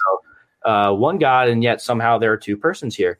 So the idea that a group could be a person may not have been at all foreign to the biblical writers. So why does such an idea seem so foreign to us? Well, like I mentioned, there's a very long story about how we got our modern concept of personhood. And it's pretty much unanimously agreed that two landmarks in this story are, one, the great Trinitarian and Christological debates of the patristic era. Mm-hmm. Our concept of personhood grew out of those. And, of course, there's the influence of Descartes. Res cogitans, the cogito ergo sum and all that. So, but before those developments, the idea that God might have been a person may not have seemed so strange or odd at all. It's our unduly individualistic concept of personhood that would have seemed strange to them. Yeah, I think that's a great point. And that was such a massive thing. The Trinitarian debates shaped all of the Western world, I'm sure, shaped the Eastern world as well. Right. And then Descartes' cogito was kind of a big deal as well. Mm-hmm. And I wonder even so maybe Annie, if she's a first century Jew or prior, maybe she would think, my dad can't be more than one person. But like you said, you went into cases of, Baal worship or Old Testament, the way the people of Israel thought about God. So maybe there's some disanalogy between a case of a human being more than one person and their conception of God being more than one person. I think that's entirely plausible. Yeah. The main point just being that the epistemic gap between us and the ancients on this score just obliterates Tuggy's argument. This is so even if there are in fact no group persons, so long as the ancients believed that there could be, that's enough to make them not like Annie in the relevant respect for the analogy to work. I think that's great. And Dale, if you are watching this, direct your stuff back at Chad, because I don't want to have every Trinitarian out there has this long discussion that they've had with him, because he's a Unitarian for those who don't know, and he sticks with stuff. So go back to Chad. Don't come my way with this stuff. I wish he would respond to that paper. I think this is just a devastating critique of that argument. But he told me, I think it was just over the phone or whatever. He and I talk every now and again. He said he just wants to double down and foot stomp and just say, no, conceptually, people just didn't have a different idea of personhood than what we have now. It's just impossible. I'm just like, well, look at the evidence. It's just do the homework, do the research. It's an empirical matter. Just go back. This is obvious. Sociologists and anthropologists have written volumes and volumes about how different tribes and different people have very different and surprising conceptions of personhood. So that just seems to me empirically false. Yeah, I love that, man. That's great. That's such a good argument. All right, so now we're going to get into a section that I call No Brute Facts, and this has to do with your dissertation and an argument for the Trinity from PSR, the Principle of Sufficient Reason. And I like to call it No Brute Facts because it resonates once again with the work of Van Til, which I really love, which I'm sure is just accidental. The reason that they're coming together is accidental for you, but for me, it matched so much of what I've been reading and learning and studying, and I love it. So I'm glad to see you work on this stuff as well. How'd you get into, so for your dissertation, why'd you pick the Principle of Sufficient Reason? Why'd you work on, I forgot the name. What's the name of your dissertation? Well, it's called Rational Foundationalism, but that is an unclever mashup of two views in metaphysics. Metaphysical foundationalism, which is just the view that all grounding chains or all dependence chains eventually bottom out in something fundamental. Yeah. And a view called metaphysical rationalism, which is the view that some version of the principle of sufficient reason is true. The version I like is just that everything has an explanation. And so I just put those two together and say, rational foundationalism. Yeah, I love that. To me, at first, I was kind of confused because I was like, is this like epistemology we're talking about? But that's right. I've presented a lot of the main ideas of the dissertation at many conferences over the years. And every time these wistful-eyed epistemologists would show up to a talk on how to be a rational foundationalist, only to discover it was like hardcore metaphysics and like I just grew attached to the title after scandalizing so many epistemologists that way. So it's so good. And I'm so glad to be scandalized in this way, because I don't know if I would want to be a rational foundationalist in the epistemological sense, but in the metaphysical sense that you're saying, I love it. I'm all about it. Let's do it. Okay. So the idea of the principle of sufficient reason is that there's a sufficient reason for everything. And so there are no just brute facts that exist out there on their own that are unexplained. Yeah. And then, so I like this idea, but when I talk about this, people will say, well, how about God?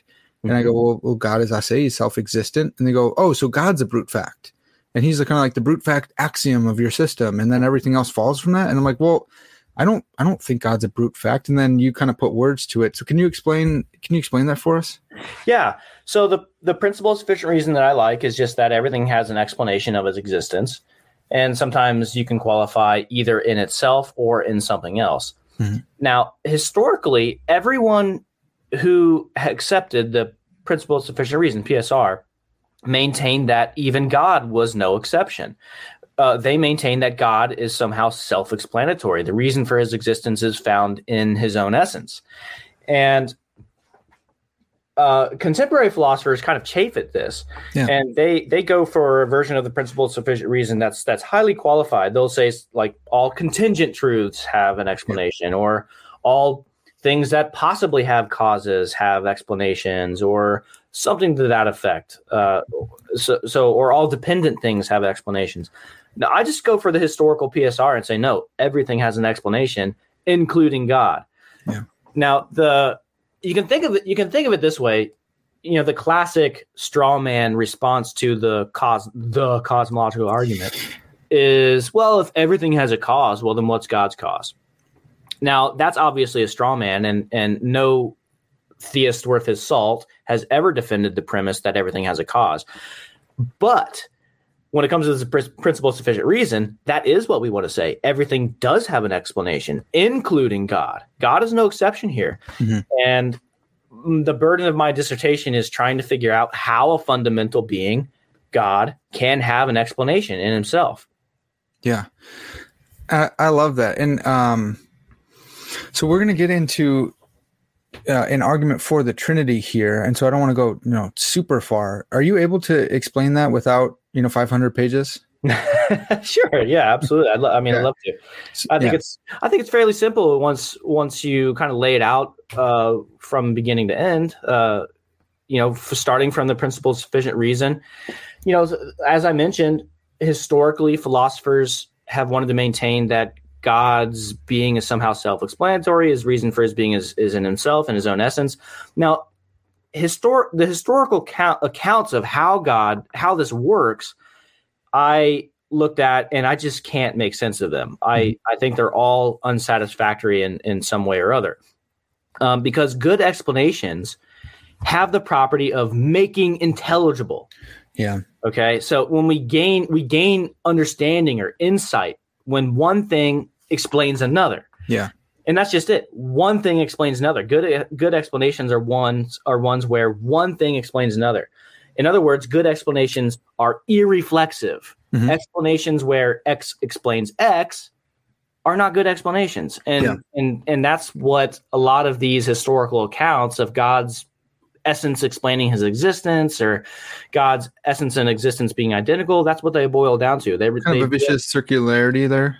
Yeah, there's a vicious circularity, either in saying that the explanation is reflexive, mm-hmm. X explains X, or if we want to make a distinction between God's existence and essence, as Leibniz did, we would say X explains Y and then Y explains X. Yeah. Which would be viciously circular also. So both of those types of explanations, I think, are unworkable. They don't make God's being intelligible, but that's what we want. That's what the PSR demands. Yeah. The first would be like a tautology. X explains X. And the second would be viciously circular. Okay. That's right. Yeah. Okay.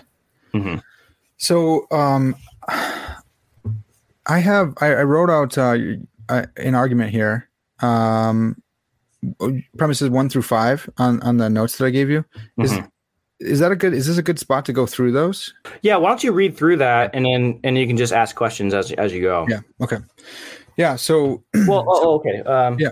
Oh, sorry. Yeah. Go ahead. Sorry. Okay. So yeah, you have this this argument, this set of premises from your dissertation, which I don't have them to show folks at home or anything, but I can read them, and Lord willing, we can get through this. Everything that exists has an explanation of its existence, either wholly in something else, partly in something else, and partly in itself, or wholly in itself. That sounds right. 2, the chain of things sufficiently explained wholly or partly in something else cannot be infinitely deferred. Turtles all the way down, alligator snapping turtles all the way down, or circular, bootstrapping, or chicken and the egg.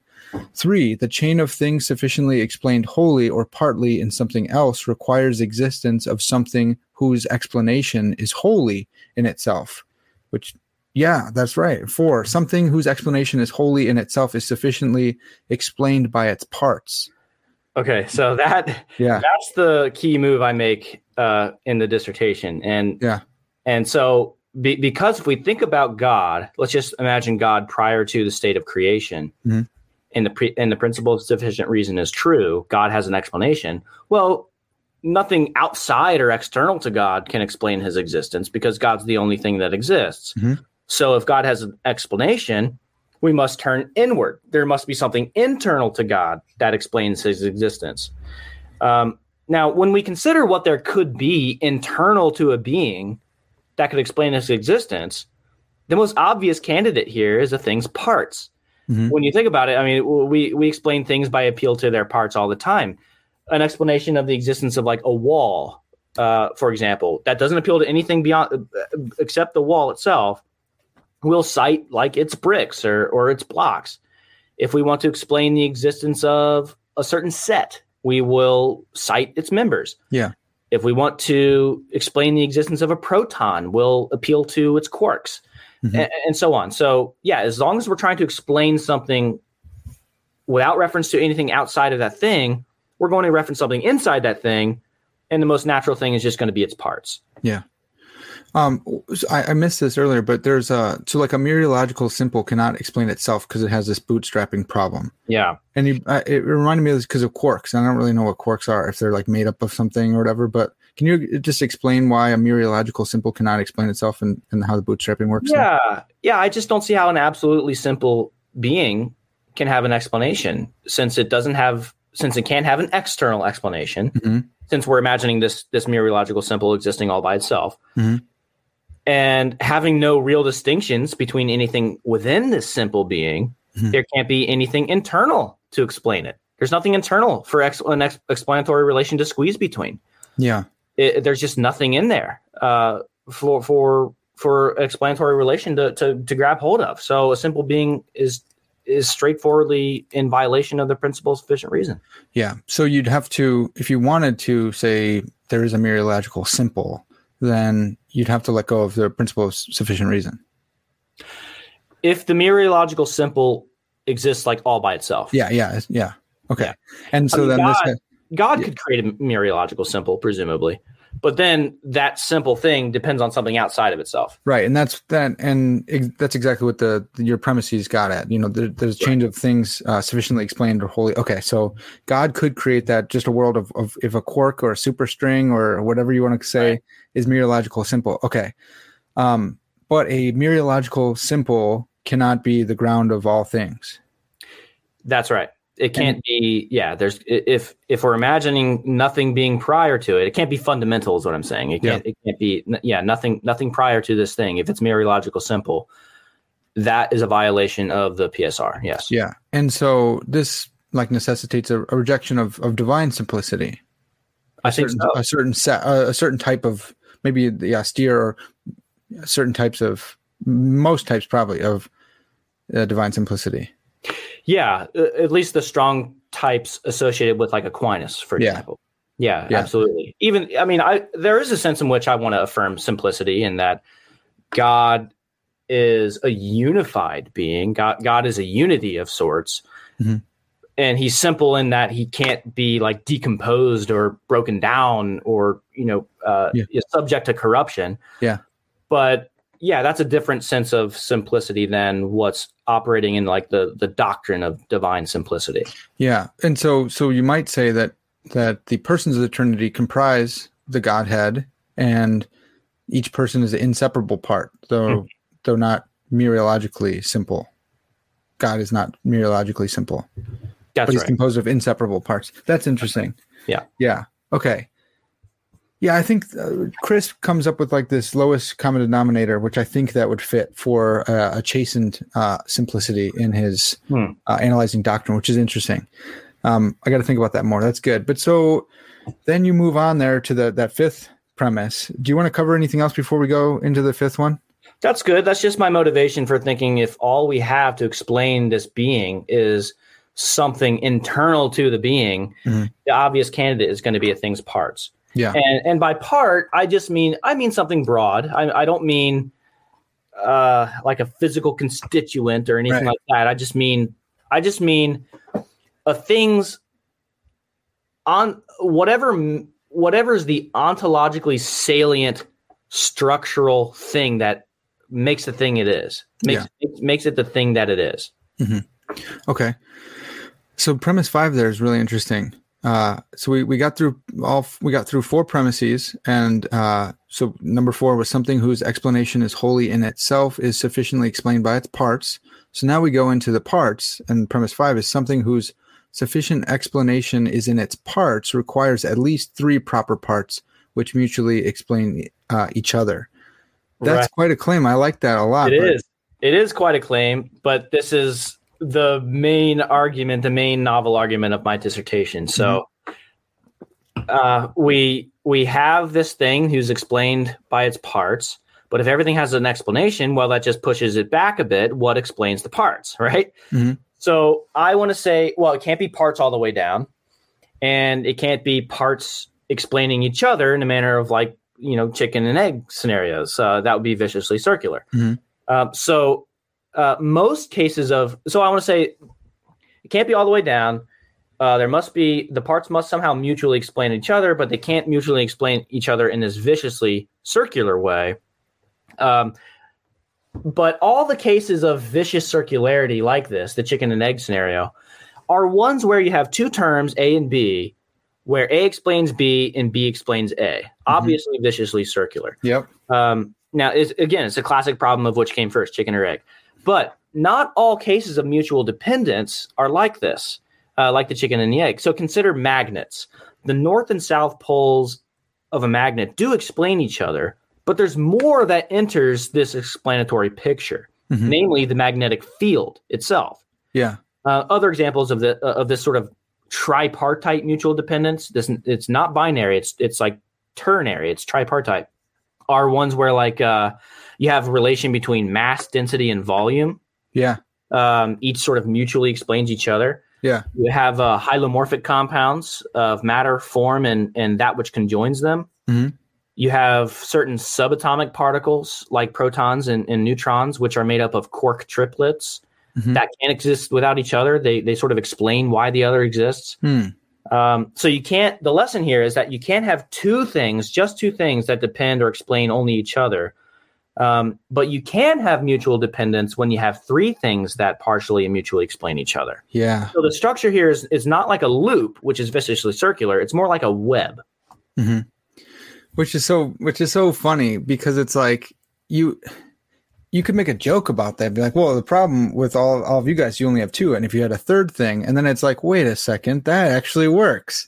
Yeah. That's fantastic. So, how'd you think of that? Like, where did that come from? Was that because you were already thinking about the Trinity, or was that something that was like a aha moment where like, hey, this actually might work for the Trinity? That's a good question. I don't know where I thought of this. The magnet thing gets me. I like that one a lot. North Pole, North South Pole, and then the field. I was working with Karen Bennett on my dissertation, and I was very interested in the literature on mutual dependence, mutual ground. And I thought of a lot of these examples on my own, and only to discover like draft work of philosophers who are discussing a lot of the same examples that I have drafts in my work. I'm like, no, I got scooped. Yeah. But yeah, like I just remember doodling one day, exploring different ways something could be mutually related. And you could have, A, B, arrow going from A to B, from B to A. That's circular. Mm-hmm. Then what if you add a third thing with the same sort of arrows, but all going to each other? That's sort of a level of complexity. Yeah. I was thinking of like, well, is that problematic? And say, no, it's not. And notice how that's different from A, B, C, where the arrows only go in one direction. Mm-hmm. Again, that is viciously circular. Yeah. Oh, yeah. That's a great point. Yeah, because you could have 4, 5, 6, 7. But yeah. It wouldn't even matter as long as it loops back in on itself. Yeah. So it gets a little technical as the way I cash it out in the dissertation, but the relations here, the arrows represent partial ground, not full ground. So if A partially grounds B, B partially grounds A, the same thing with B and C, and same thing with C and A.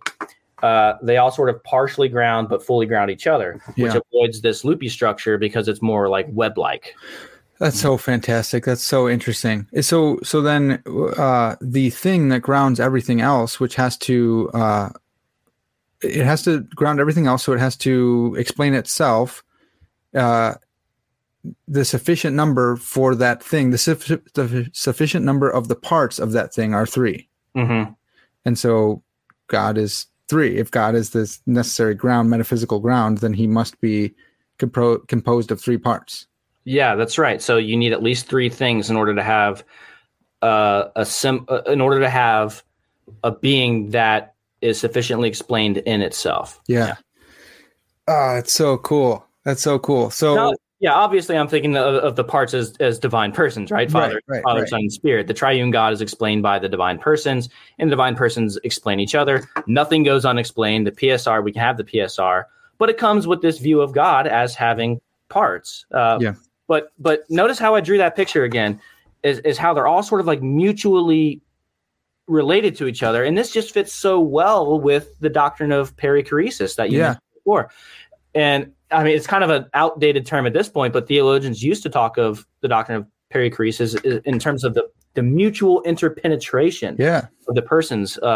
So I think that this model, this way of structuring God, is a way of making sense of that. And and you don't get God with just two persons of the Trinity. Right. And it's like, that's what we've always said that. Yeah, of course. Of course, that's right. I really like that. When you start saying parts, everyone's hairs start going up. Even my own hairs go up. When you say the three persons of the Trinity, oh yeah, naturally. Okay, well, that's what he's saying. So if we do have to let go of simplicity, or at least a strong sense of simplicity, what do we do about aseity? Can we still have aseity without simplicity? It depends on what you mean by aseity. So some philosophers claim that God can be ase only if God is simple, since to be ase is to be independent. Yeah. And to be independent is to just be not dependent on anything, period. But only a simple being can be independent in that sense. Now, there's a big problem with this view, and it's known as the doctrine of the Trinity. all agree that there are at least some dependence relations within the Godhead. The Son is begotten of the Father, for instance. Yeah. Eternal generation is a dependence relation. Yet the Son is said to be ase. So which is it? Is aseity independence, or is the Son not dependent on the Father? So this is a great example of where I think it's a mistake to articulate divine attributes in abstraction from other divine attributes. We can't just consult our perfect being intuitions and arrive at a conception of an attribute in isolation from the others. Yeah. So I agree with classical theists that aseity is incompatible with a certain kind of dependence, namely asymmetric dependence. Yeah. Asymmetric dependence on something external, since that does plausibly imply that whatever, if A depends on B, but not vice versa, well, then B is somehow greater than A. Right. Totally. Right. I think that's probably right. I think there's something to that intuition. Same. But note, on the model I sketch, no person depends on the other in that way. They all mutually depend on each other. There is no asymmetric dependence between the persons. There's only mutual dependence. And so long as you have mutual dependence, I don't see how any intuitions, at least base intuitions about imperfection relating to asymmetric dependence, is going to be a problem. Yeah, I think you're right, and I think that you've shown through these argument of five premises that we mentioned that if you want to be ase, meaning if you want to be something that explains itself, and you want to still have PSR, then you need three parts. And so I think that's so interesting to think through. And so if you do want aseity, then you might need to let go of this strong version of metaphysical simplicity. At least aseity as rigidly. So I don't think you can have aseity without simplicity if aseity is rigidly defined as not being dependent on anything, period. But that's okay, because you can't have the Trinity then either. Yeah. So I'll just speak of the divine attribute of triseity instead. Not aseity, which we can define as the strongest form of independence that's compatible with the Trinity. Triseity. That's not bad, because we want to be good Trinitarians anyways. Triseity. And so like the necessary being, the ground of all existence, is triseity. Just trise. Dude, trise. That's great. No, I like it. I hope someone runs with it. I might run with that, because I love We need to be Trinitarian. We're Christians. We're Trinitarians. Yeah. Let's be Trinitarians in what we talk about. Without being, tritheists. Of course not. Of course not. Yeah, we want to say the Shema the way that Paul said it. Of course. That's right. But yeah, we should be Trinitarians. I love that. I don't know if this is the most organic way to bring it up, but I want to talk about organic unity and your organic unity argument, because this is, again, it fits so well with the Dutch Van Til and Bavinck's, and there's this resurgence in Bavinck literature, mainly around his organic motif. And it's very, very similar to what you're talking about, unity and diversity. And there was this kind of two Bavincks, Herman Bavinck, that they thought there was a modern one and an Orthodox one, and he split amongst himself. And Bavinck, divided can't stand.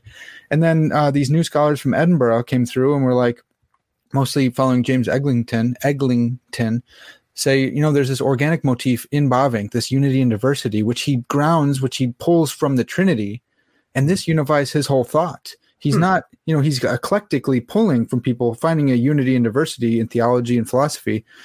He's able to do that because he grounds everything back into the triniform unity and diversity. So it blows my mind, man. And so many times I'm reading your stuff and I'm like, dude, this is right. This is exactly what I've been wrestling through. But you're coming from the philosophical side, which I like even better. So I have the premises here. Should I sketch them? Should I read them out, or do you want to just set it up for us, or what do we think? I'll set it up. Yeah. Well, let me say also, it sounds like what you're reading in Bavinck is very similar to what you can find in Jonathan Edwards. Yeah, I wonder if Eglinton has made that connection. But maybe, yeah, that could be. There's Amy Plantinga-Paul's book. I think it's Harmony is in the Supreme Harmony of All. That's the title of the book. And it's about Jonathan Edwards on the Trinity. Okay. And it's very, very good book. So check that out. Yeah, I will. Right up your wheelhouse. Yeah. Okay, sweet. So there's this issue about organic unity. And we talk about not wanting to have our perfect being intuitions influenced by, I don't know, more by Aristotle than, say, like the God of Christianity or the triune God. So we have to have something that informs what it means to be a perfect being. And so here I think we need an axiology. We need a framework of value in order to inform what we think of as metrics of perfection. And so one venerable way of thinking about axiology, value, is this ancient way that goes back all the way back to Plato, which is in terms of organic unity, where value supervenes on or is a function of unity and diversity. Mm-hmm. In fact, the English word good stems from an Indo-European root that means to unite, to join, to fit together, to bring together, and so forth. So here's an example. A good painting is one that unites a diversity of form, textures, colors, tones into a beautiful image. Yeah. A musical symphony unifies across time a diversity of sounds into a pleasing score. A novel will tie together various themes, plots, characters into a meaningful narrative. Theories that unify a diversity of phenomena in their explanations have a high degree of theoretical value. Mm-hmm. They're often described as elegant and beautiful. We don't just want accidentally true beliefs. We want knowledge, where knowledge is true. It's truth and belief brought into a proper unity. Yeah. So it's this unity and diversity, this sort of like a harmonious interaction between part and whole that is the hallmark of value. Yes. And I think this is in absolutely brilliant defense of this view of value. Comes from the work of Robert. Now, like I said, it's got tremendous historical pedigree, but you can find a robust defense of it in Robert Nozick's book, Philosophical Explanations. Okay, I'll have to check that one out, because it everything you're saying is like, I'm sweating right now because I'm so excited about it. It's on our money. E pluribus unum. That's right. Right. It's everywhere. We live in the universe. We go to university. Like all these things, it's unity and diversity, not uniformity, because uniformity is a white page or something. But unity in diversity is fantastic. That's what we find in the church. So it goes everywhere, and so Van Til finds it in the ancient problem of the one and the many, And so when you try to overemphasize the unity, you miss out on the many. When you overemphasize the many, you miss out on the unity. Right. And this is what the ancients did. And so Van Til wants to say, well, because there is an equal ultimacy between the one and the many and the Godhead, the one and the three, then of course we're going to find a problem if we try to overemphasize unity or diversity out here in the fingerprints of the Trinity. It just gets me so worked up. I love it. So going back to you, so you're doing it in a is it an axiological way or how do you describe it? So if we think of value in terms of organic unity, whatever has value is or is an organic unity of some kind. Mm-hmm. It's a whole with parts, and the parts are related to each other in some harmonious way. Then if that's the hallmark of value, then God must be an organic unity. Mm-hmm. So we have the argument then. We have premise one. If X is valuable, then X is an organic unity. Well, God is valuable. He's the supremely valuable being. So God must be an organic unity. Mm-hmm. But if God is absolutely simple, then God can't be an organic unity. So God is not absolutely simple. It's a straightforward argument from value theory, from a certain axiological framework, thinking of value in terms of organic unity against the doctrine of divine simplicity. Yeah. I think it's interesting. I really like it. And so I just want to be clear, the Edinburgh scholars who are, taking this Bavinck Reformation, they probably would not go this far. They wouldn't go as far as me to say that God himself is an organic unity, but that he's triune. And because of that, we find organic unity in the universe. And it's like a vestigia trinitatis, fingerprints everywhere. I might go even further, right? And I think Van Til goes a little bit further in saying what you've just said, that God is an organic unity. There's an equal ultimacy between the one and the many in the Godhead. Just as long as you note that what we mean by organic here is just not something like physically organic. Right, of course, yeah. The title organic unity just comes from the paradigm examples of organic unities are organisms. Yeah. So that's just it's just the etymology of the term organic that just don't get tripped up with that. It's such a great point too, because the listeners will think, well, Hume said the world's like a carrot. So is that what we're talking about? No, we're not talking about. We're talking about organism in like the post-Kantian philosophical sense or something. Even though we're not post-Kantians or anything, we're not idealists, but that's where the terminology starts coming from. We just take that concept and say, that's what we're talking about. Not God is like a physical organism. Yeah, we're talking about like a complex but harmonious interaction between a part and a whole. Yeah, it's a mereological discussion, not a biological discussion. That's right. Yeah. That's a very good way of putting it. Yeah. And actually, that brings us back to the charge of partialism. Right. I wanted to revisit. Mm-hmm. And so, as you pointed out before, partialism is not an articulated name of a heresy or like modalism or Arianism or anything like that. But there is an obvious sense in which I'm thinking of the persons of the Trinity as parts of God. Mm-hmm. I mean, since each person is not the whole Godhead, it's obviously some kind of part-whole relationship is obtaining here. But there are many ways things can have parts. Obviously, if God has parts, it's not going to be like the way a material thing has parts. He can't fall apart, is not subject to corruption or decomposition. He can't swap parts out.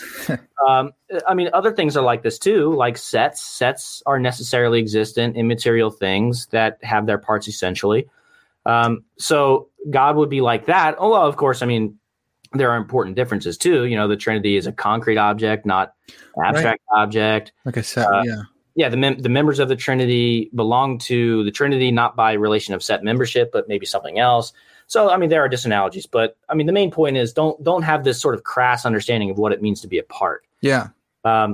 So that being said, the best sense I can make of the charge of partialism is this: it's that each of the three persons is not 1/3 of the Trinity, in the sense that they're not individually fully divine, right? But individually they're only like a third divine, as if each adds up their divinity to get something 100% divine, wholly divine.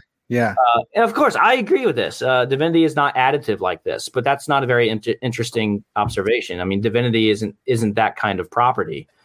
like weight. If you have a bunch of things that weigh a pound and you put them all together to make something, that thing is going to weigh a lot more than a pound. Mm-hmm. But divinity is not like that. Divinity is more like qualitative properties, like color. If you have a bunch of red things and add them all together, you don't get something that's redder. You just have one thing that's just as red, equally as red as all the individual things separately. So divinity is like that. It's not like weight.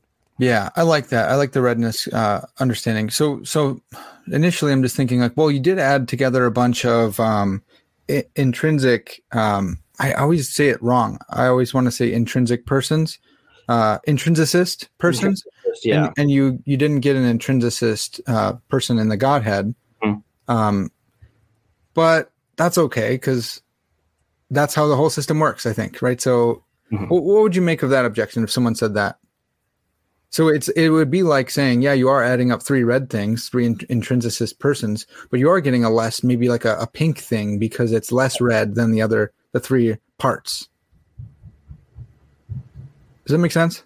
I'm struggling. Okay.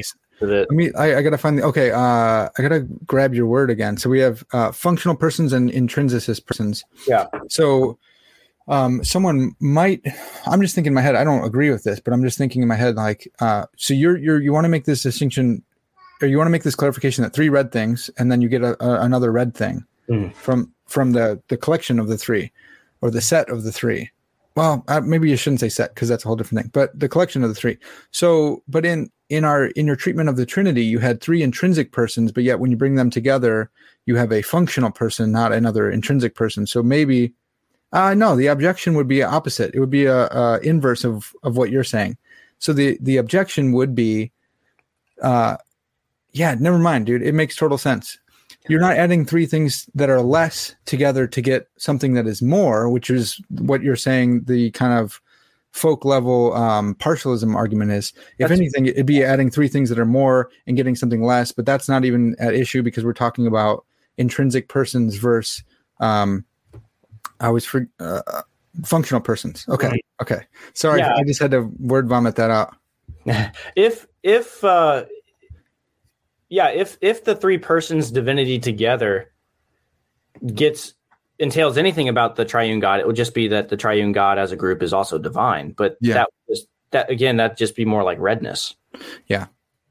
That's good. That's good. I'm so glad you brought that up. I'm sorry that I had to reason through it all weird like that, but yeah. Okay. So let's get us for the folks at home, let's get us the whole thing together. Let's talk about bring us home from PSR all the way to the Trinity. And I do have a slide for this one. Yeah, I put together a slide containing the main steps of the argument.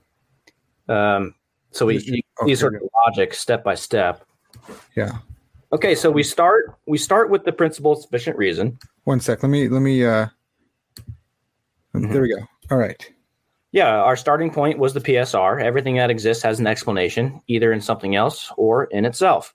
Mm-hmm. So we have this argument here. There exists something whose explanation is in something else, unproblematic. If there exists something whose explanation is in something else, there exists something whose explanation is in itself. Now, you can argue for that in different ways. You eliminate chickens and eggs. You eliminate infinite regresses and so forth. So there exists something whose explanation is in itself. Sweet. Okay? Yep. So from there, we can show that this being must be necessarily existent. That which exists whose explanation is in itself is either contingent or necessary. Well, if it's contingent, it has an explanation in something else. That's just what it means to be contingent, or at least an entailment of contingency. But this thing doesn't have its explanation in something else, but we already derived that from the first argument. So that which exists whose explanation is in itself is not contingent but necessary. Mm-hmm. All right. And so I build on this argument as follows. That which exists whose explanation is in itself is explained by its parts. We went over that. Mm-hmm. Now, that which exists whose explanation is in itself is explained by its parts only if it has at least three parts. And that was the main argument I gave. So that which exists whose explanation is in itself has at least three parts. I think I might have a typo there.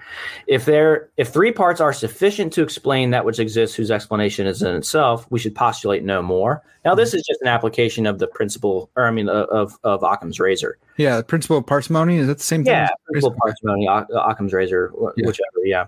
Okay. So three parts are sufficient to explain that which exists, whose explanation is in itself.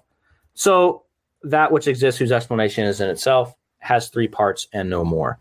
And so altogether then, from the initial PSR, my proposed or tripartite style of mutual explanation and a parsimony principle, we get the conclusion that there does exist something whose explanation is in itself, it's necessarily existent, and has exactly three parts. I love that. I love that so much. Premise 11, that we should postulate no more. Mm-hmm. It's because, so I made this argument, we're going to talk about it in a little bit. If something is sufficient, that's all that you need. You don't need any more. That's so right. Could someone say, well, is it possible that it has four parts, or how do you go with that kind of? Yeah, someone could certainly say that, but then the onus is on them to give reason for postulating four parts. Yeah. Right. Yeah.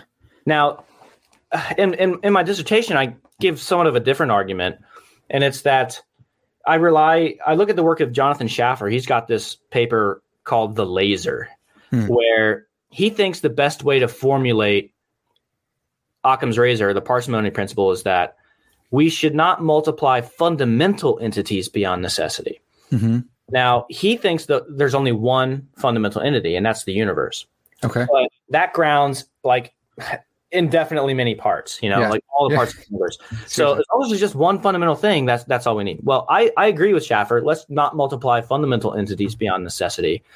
But I have a parsimony principle of my own to recommend then in response, which is Chad's eraser. We shouldn't postulate parts of a fundamental entity beyond necessity either. Yeah. So because on my view, we only need three parts to explain the whole, we should just go ahead and erase all those other parts. Yeah. That's awesome. I love it. So yeah, dude, it's so good, man. I love that so much. I got to think about that more. I'm going to internalize that and make it part of my own. I'll give you credit, of course, but it's so good. So this whole time reading through your stuff that you sent me, I kept on going, yes, because it lined up so much with what I'd been taking from theology, trying to come up with philosophical categories for, mostly from Van Til and Bavinck and Reformed kind of dudes. So like the organic motif, and there's no such thing as a brute fact. So, a strong sense of PSR and all this kind of stuff. And I've been working on this argument, which I was terrified to hear you talk about on Cameron's live stream. I was so excited about that live stream. I'm watching, in and out. I got work and stuff, but I'd come in for an hour and I'd leave, and you guys did it for so long. By the way, that stream is it's 100+ arguments for the existence of God, something like that, on Capturing Christianity. Is that right? I think that's right. Yeah. Do you remember how many hours that went? It was 4.5. That's amazing. It's so good. I think it was like 150 arguments in total. Yeah, and we just had to omit so much material and detail. Yeah, amazing. But so you go in, and I just tuned in randomly, and you talk about this argument from concept acquisition, and I was like, no, that can't be what. And then he goes and you're talking about J.J. Haldane's argument, and so I grabbed the book. It is Atheism and Theism, 2nd edition, and I was just so terrified and horrified because I had been working on this for maybe 2 years, a year and a half at least, thinking through this argument. And I found it in Donald Davidson. So then I'm reading a little bit of Haldane, and he mentions Davidson. I'm like, no, stop it.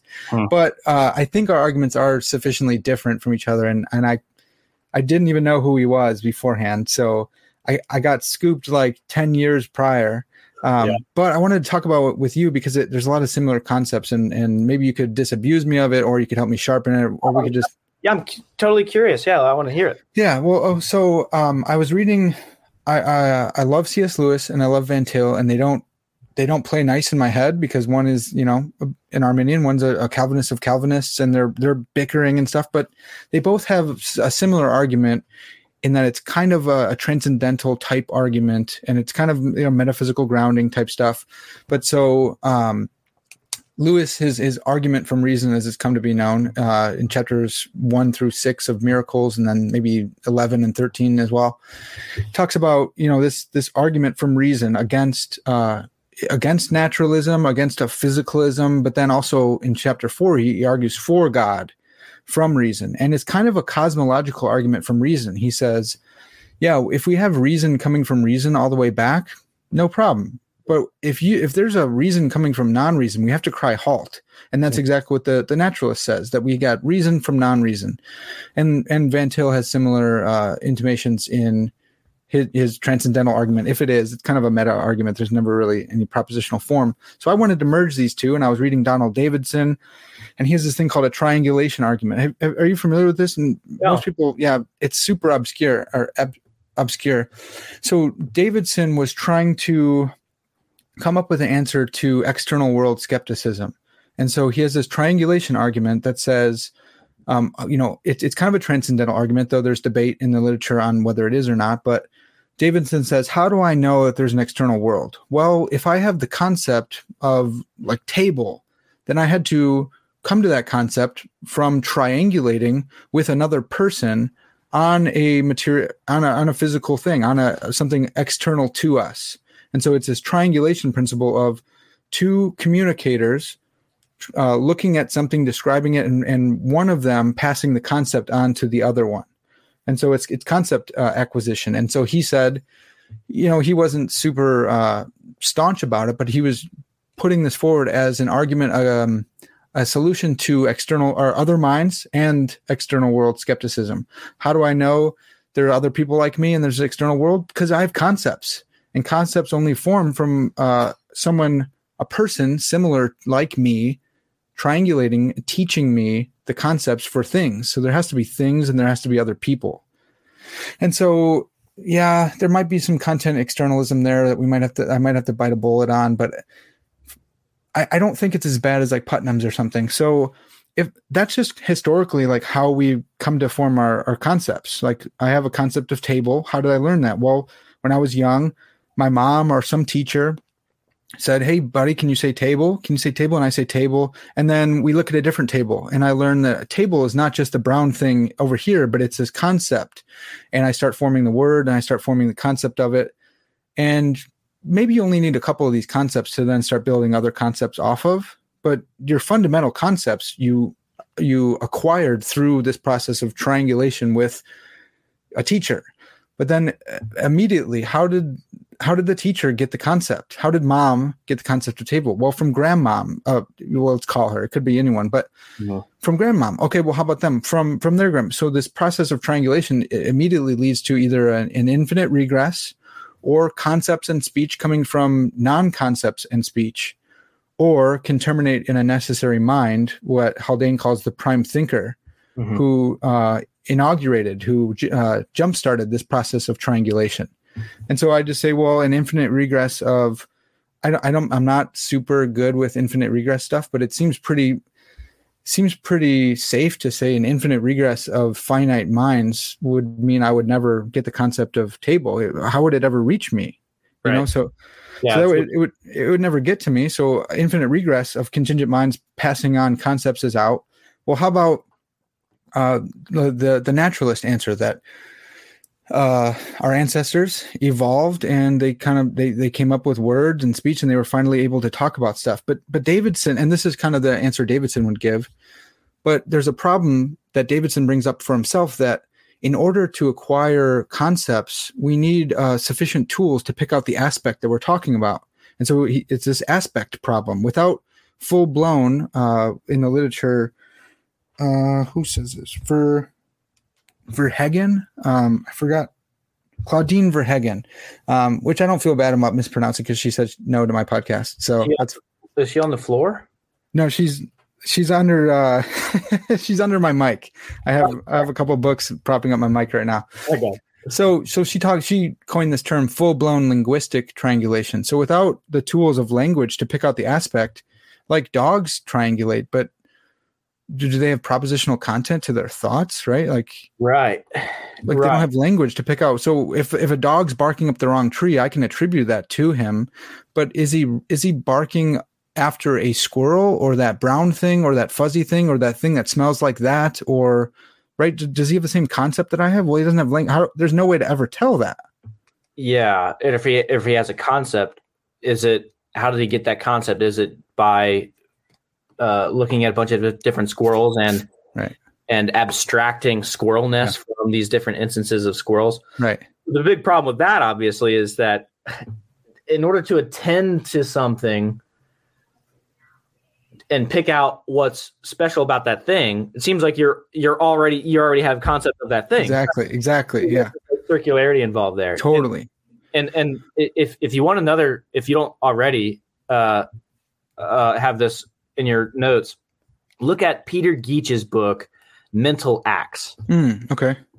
He just launches a devastating critique of this view called abstractionism. Yeah. Where we acquire concepts by mental abstraction from like a bunch of different like observable things. Yeah, I love that point. I've thought of that point before. I think maybe John Frame made that point or something. But like people Kantian, because they want to say that there's, whether there are Kantians or not, you bring these categories to experience, but you can't derive them from experience because you already had them in order to find the triangle out in reality, right? That's right. And so I think that they're right about that. But so innatism kind of also fails too, because what about our ancestors? And this is a point that Haldane does bring up. He did a great job. He did it in like 5 pages or something, such a good job. But innatism fails too, because there's concepts of like rocking chairness or something like that didn't exist before rocking chairs were invented. So now anyone born afterwards just has this innate concept, or it already was a concept in the mind of God or something. Okay, but that's not plausible, and it's also not how things work in reality. Like we see that you triangulate with someone, with your parent, about these kind of concepts, and you have a fuzzy picture that begins to sharpen. So I could do a better job probably arguing against innatism, but what I want to argue against, I think the most plausible one, is the emergence view, that emerges from this historical process, or this evolutionary process. But as Donald Davidson himself makes so clear, you need language. You don't get the clarity sufficient for concepts without full-blown linguistic triangulation. And so you need this process of triangulation all the way back, but we already saw that a infinite regress is out. So we need a necessary triangulator, a necessary being, a necessary mind, sufficient enough to ours to communicate with us and form concepts, but different than us in that it's necessary and not contingent like us. And I think that we find this in Genesis 1. And actually Haldane talks about that too, which is crazy, or John 1. And we even go ahead, Chad. The Logos, yeah, totally. And we see that God, brought all the animals in front of Adam. And I don't want to read too much in and stretch too much, but I think you could see he's teaching him about reality. He's what do we want to call this? What do we want to call that? And he's in this process of fixing the concepts in Adam's mind. But once one contingent mind has it, that's all you need. Adam can triangulate with Eve, and Eve can triangulate with Seth, and all the way down to you and I. Mm-hmm. And languages can change. This is another part of Davidson, right? Interpretation. Once you have a first language, you can interpret other languages and learn new languages. Once you have these fundamental concepts, you can learn new languages and stuff. But you need a first language, and humanity needs like a first language. So, yeah. Here's another wrinkle that you might explore.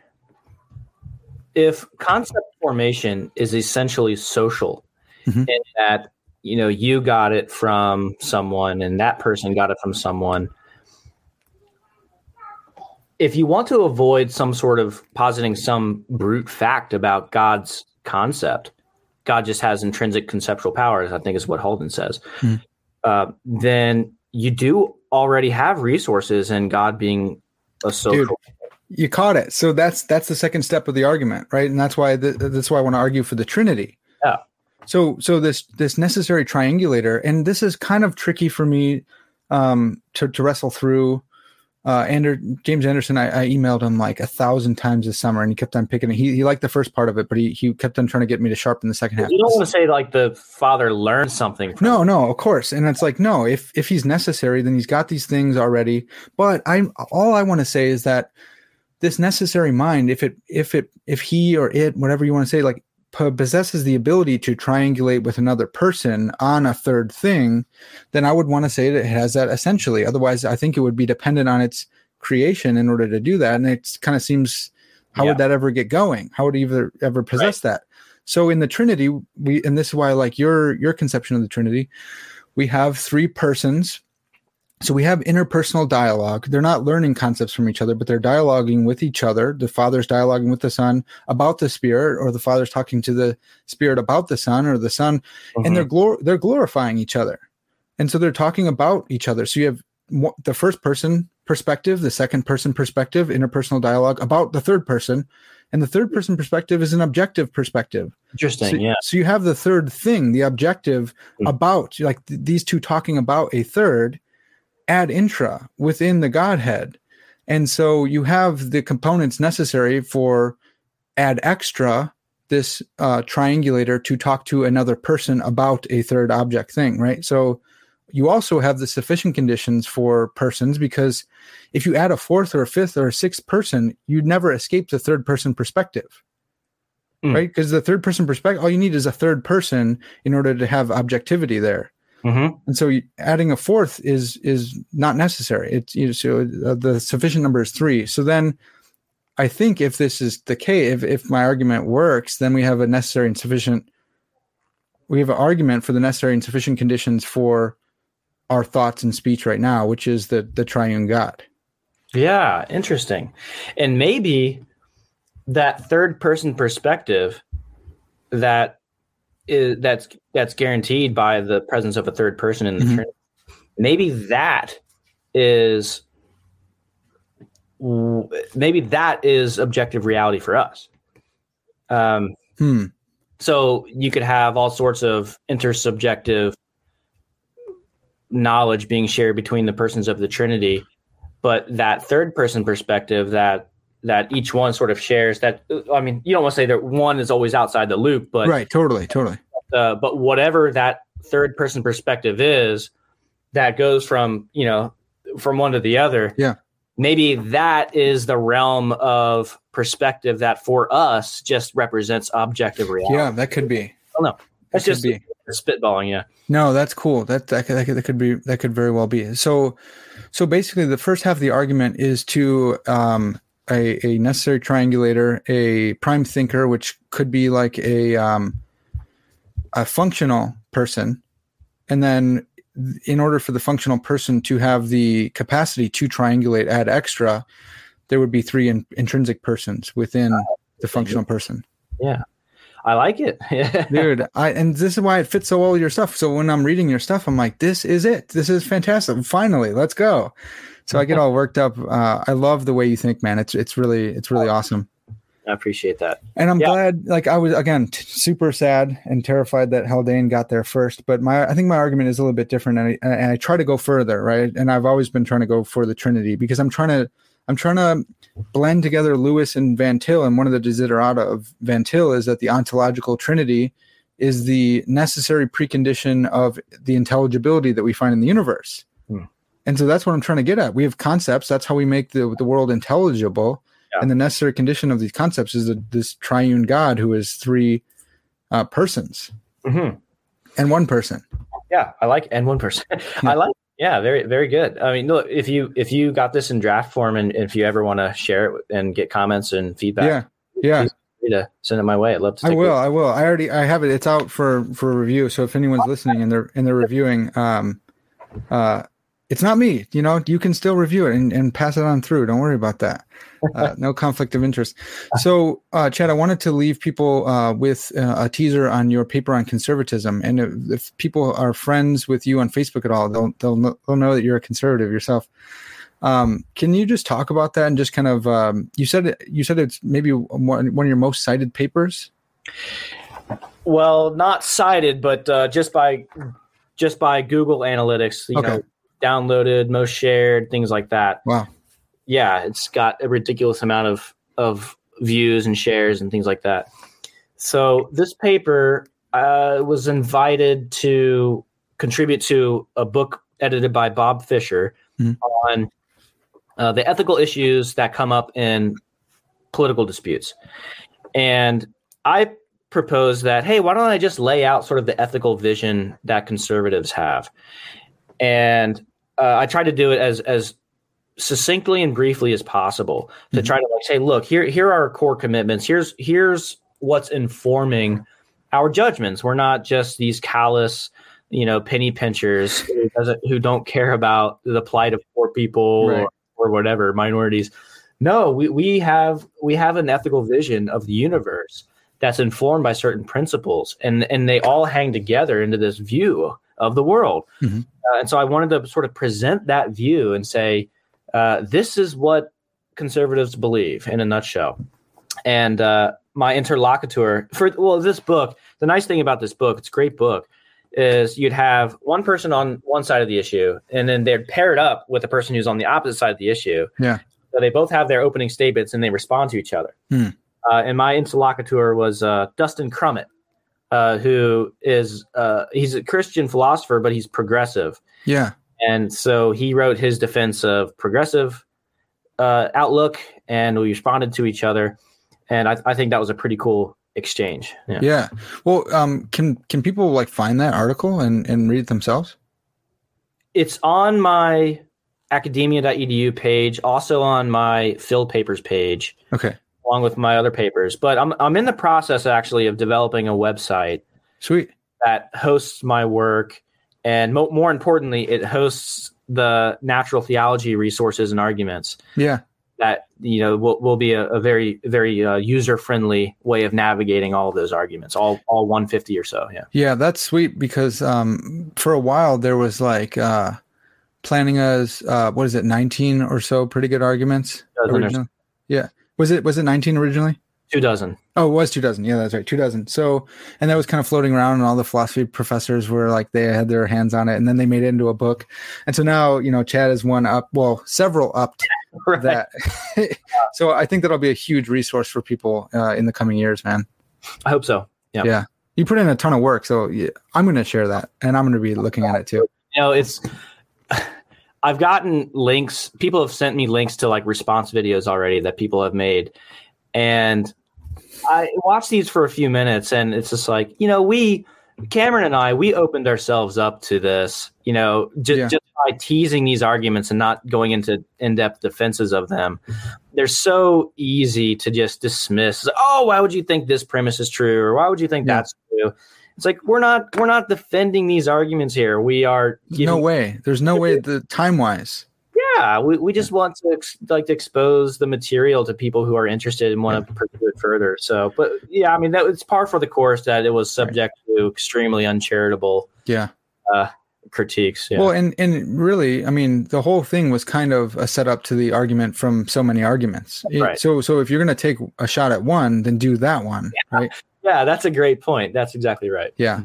And then it had the added bonus of I lost a whole night of sleep because I realized that someone else was onto my concept argument. So that was a good time too. Dude, thanks so much. I wanted to bring up the conservatism paper because I thought it'd be cool to show a full range. And you had suggested that was your most popular downloaded one and stuff. So, dude, you can do it all, man. You can talk alligator snapping turtles all the way up to PSR and the Trinity and simplicity. So I really appreciate you, man. And I think we think along the same lines, but we got there from two probably radically different starting points, but we've reached a lot of similar stuff. And so I'm really encouraged to see someone who's further along than me, who has thought through some of the stuff that's really helpful shorthand for me. So I don't have to do a lot of this heavy lifting myself. Well, let's put our heads together and think through more and see if we can push further and come up with even cooler and even better stuff. Yes, I love it, man. We got to do some kind of alligator snapping turtle argument. There is like a teleological argument from like the vermiform and how it's. Oh yeah, like common snapping turtle versus alligator, and somehow. If you want to argue the common evolved to the alligator and formed this vermiform, or somehow lost this vermiform into the common, and there's something there. Yeah. Well, all right. Thanks for having me on, and you have such a good interview style. It's very conversational and exploratory, which I like, and very relaxed. So, thanks for having me on. I love the show. Wish you best, and I'll continue to subscribe and watch stuff. Very awesome. Very excited about all the content. Dude, you're the man. Well, we could talk about this more, and Lord willing, we will. But my mouth is all jacked up now from talking too much. So that's going to have to do it. This has been Parker's Pensies, and as always, all glory to God.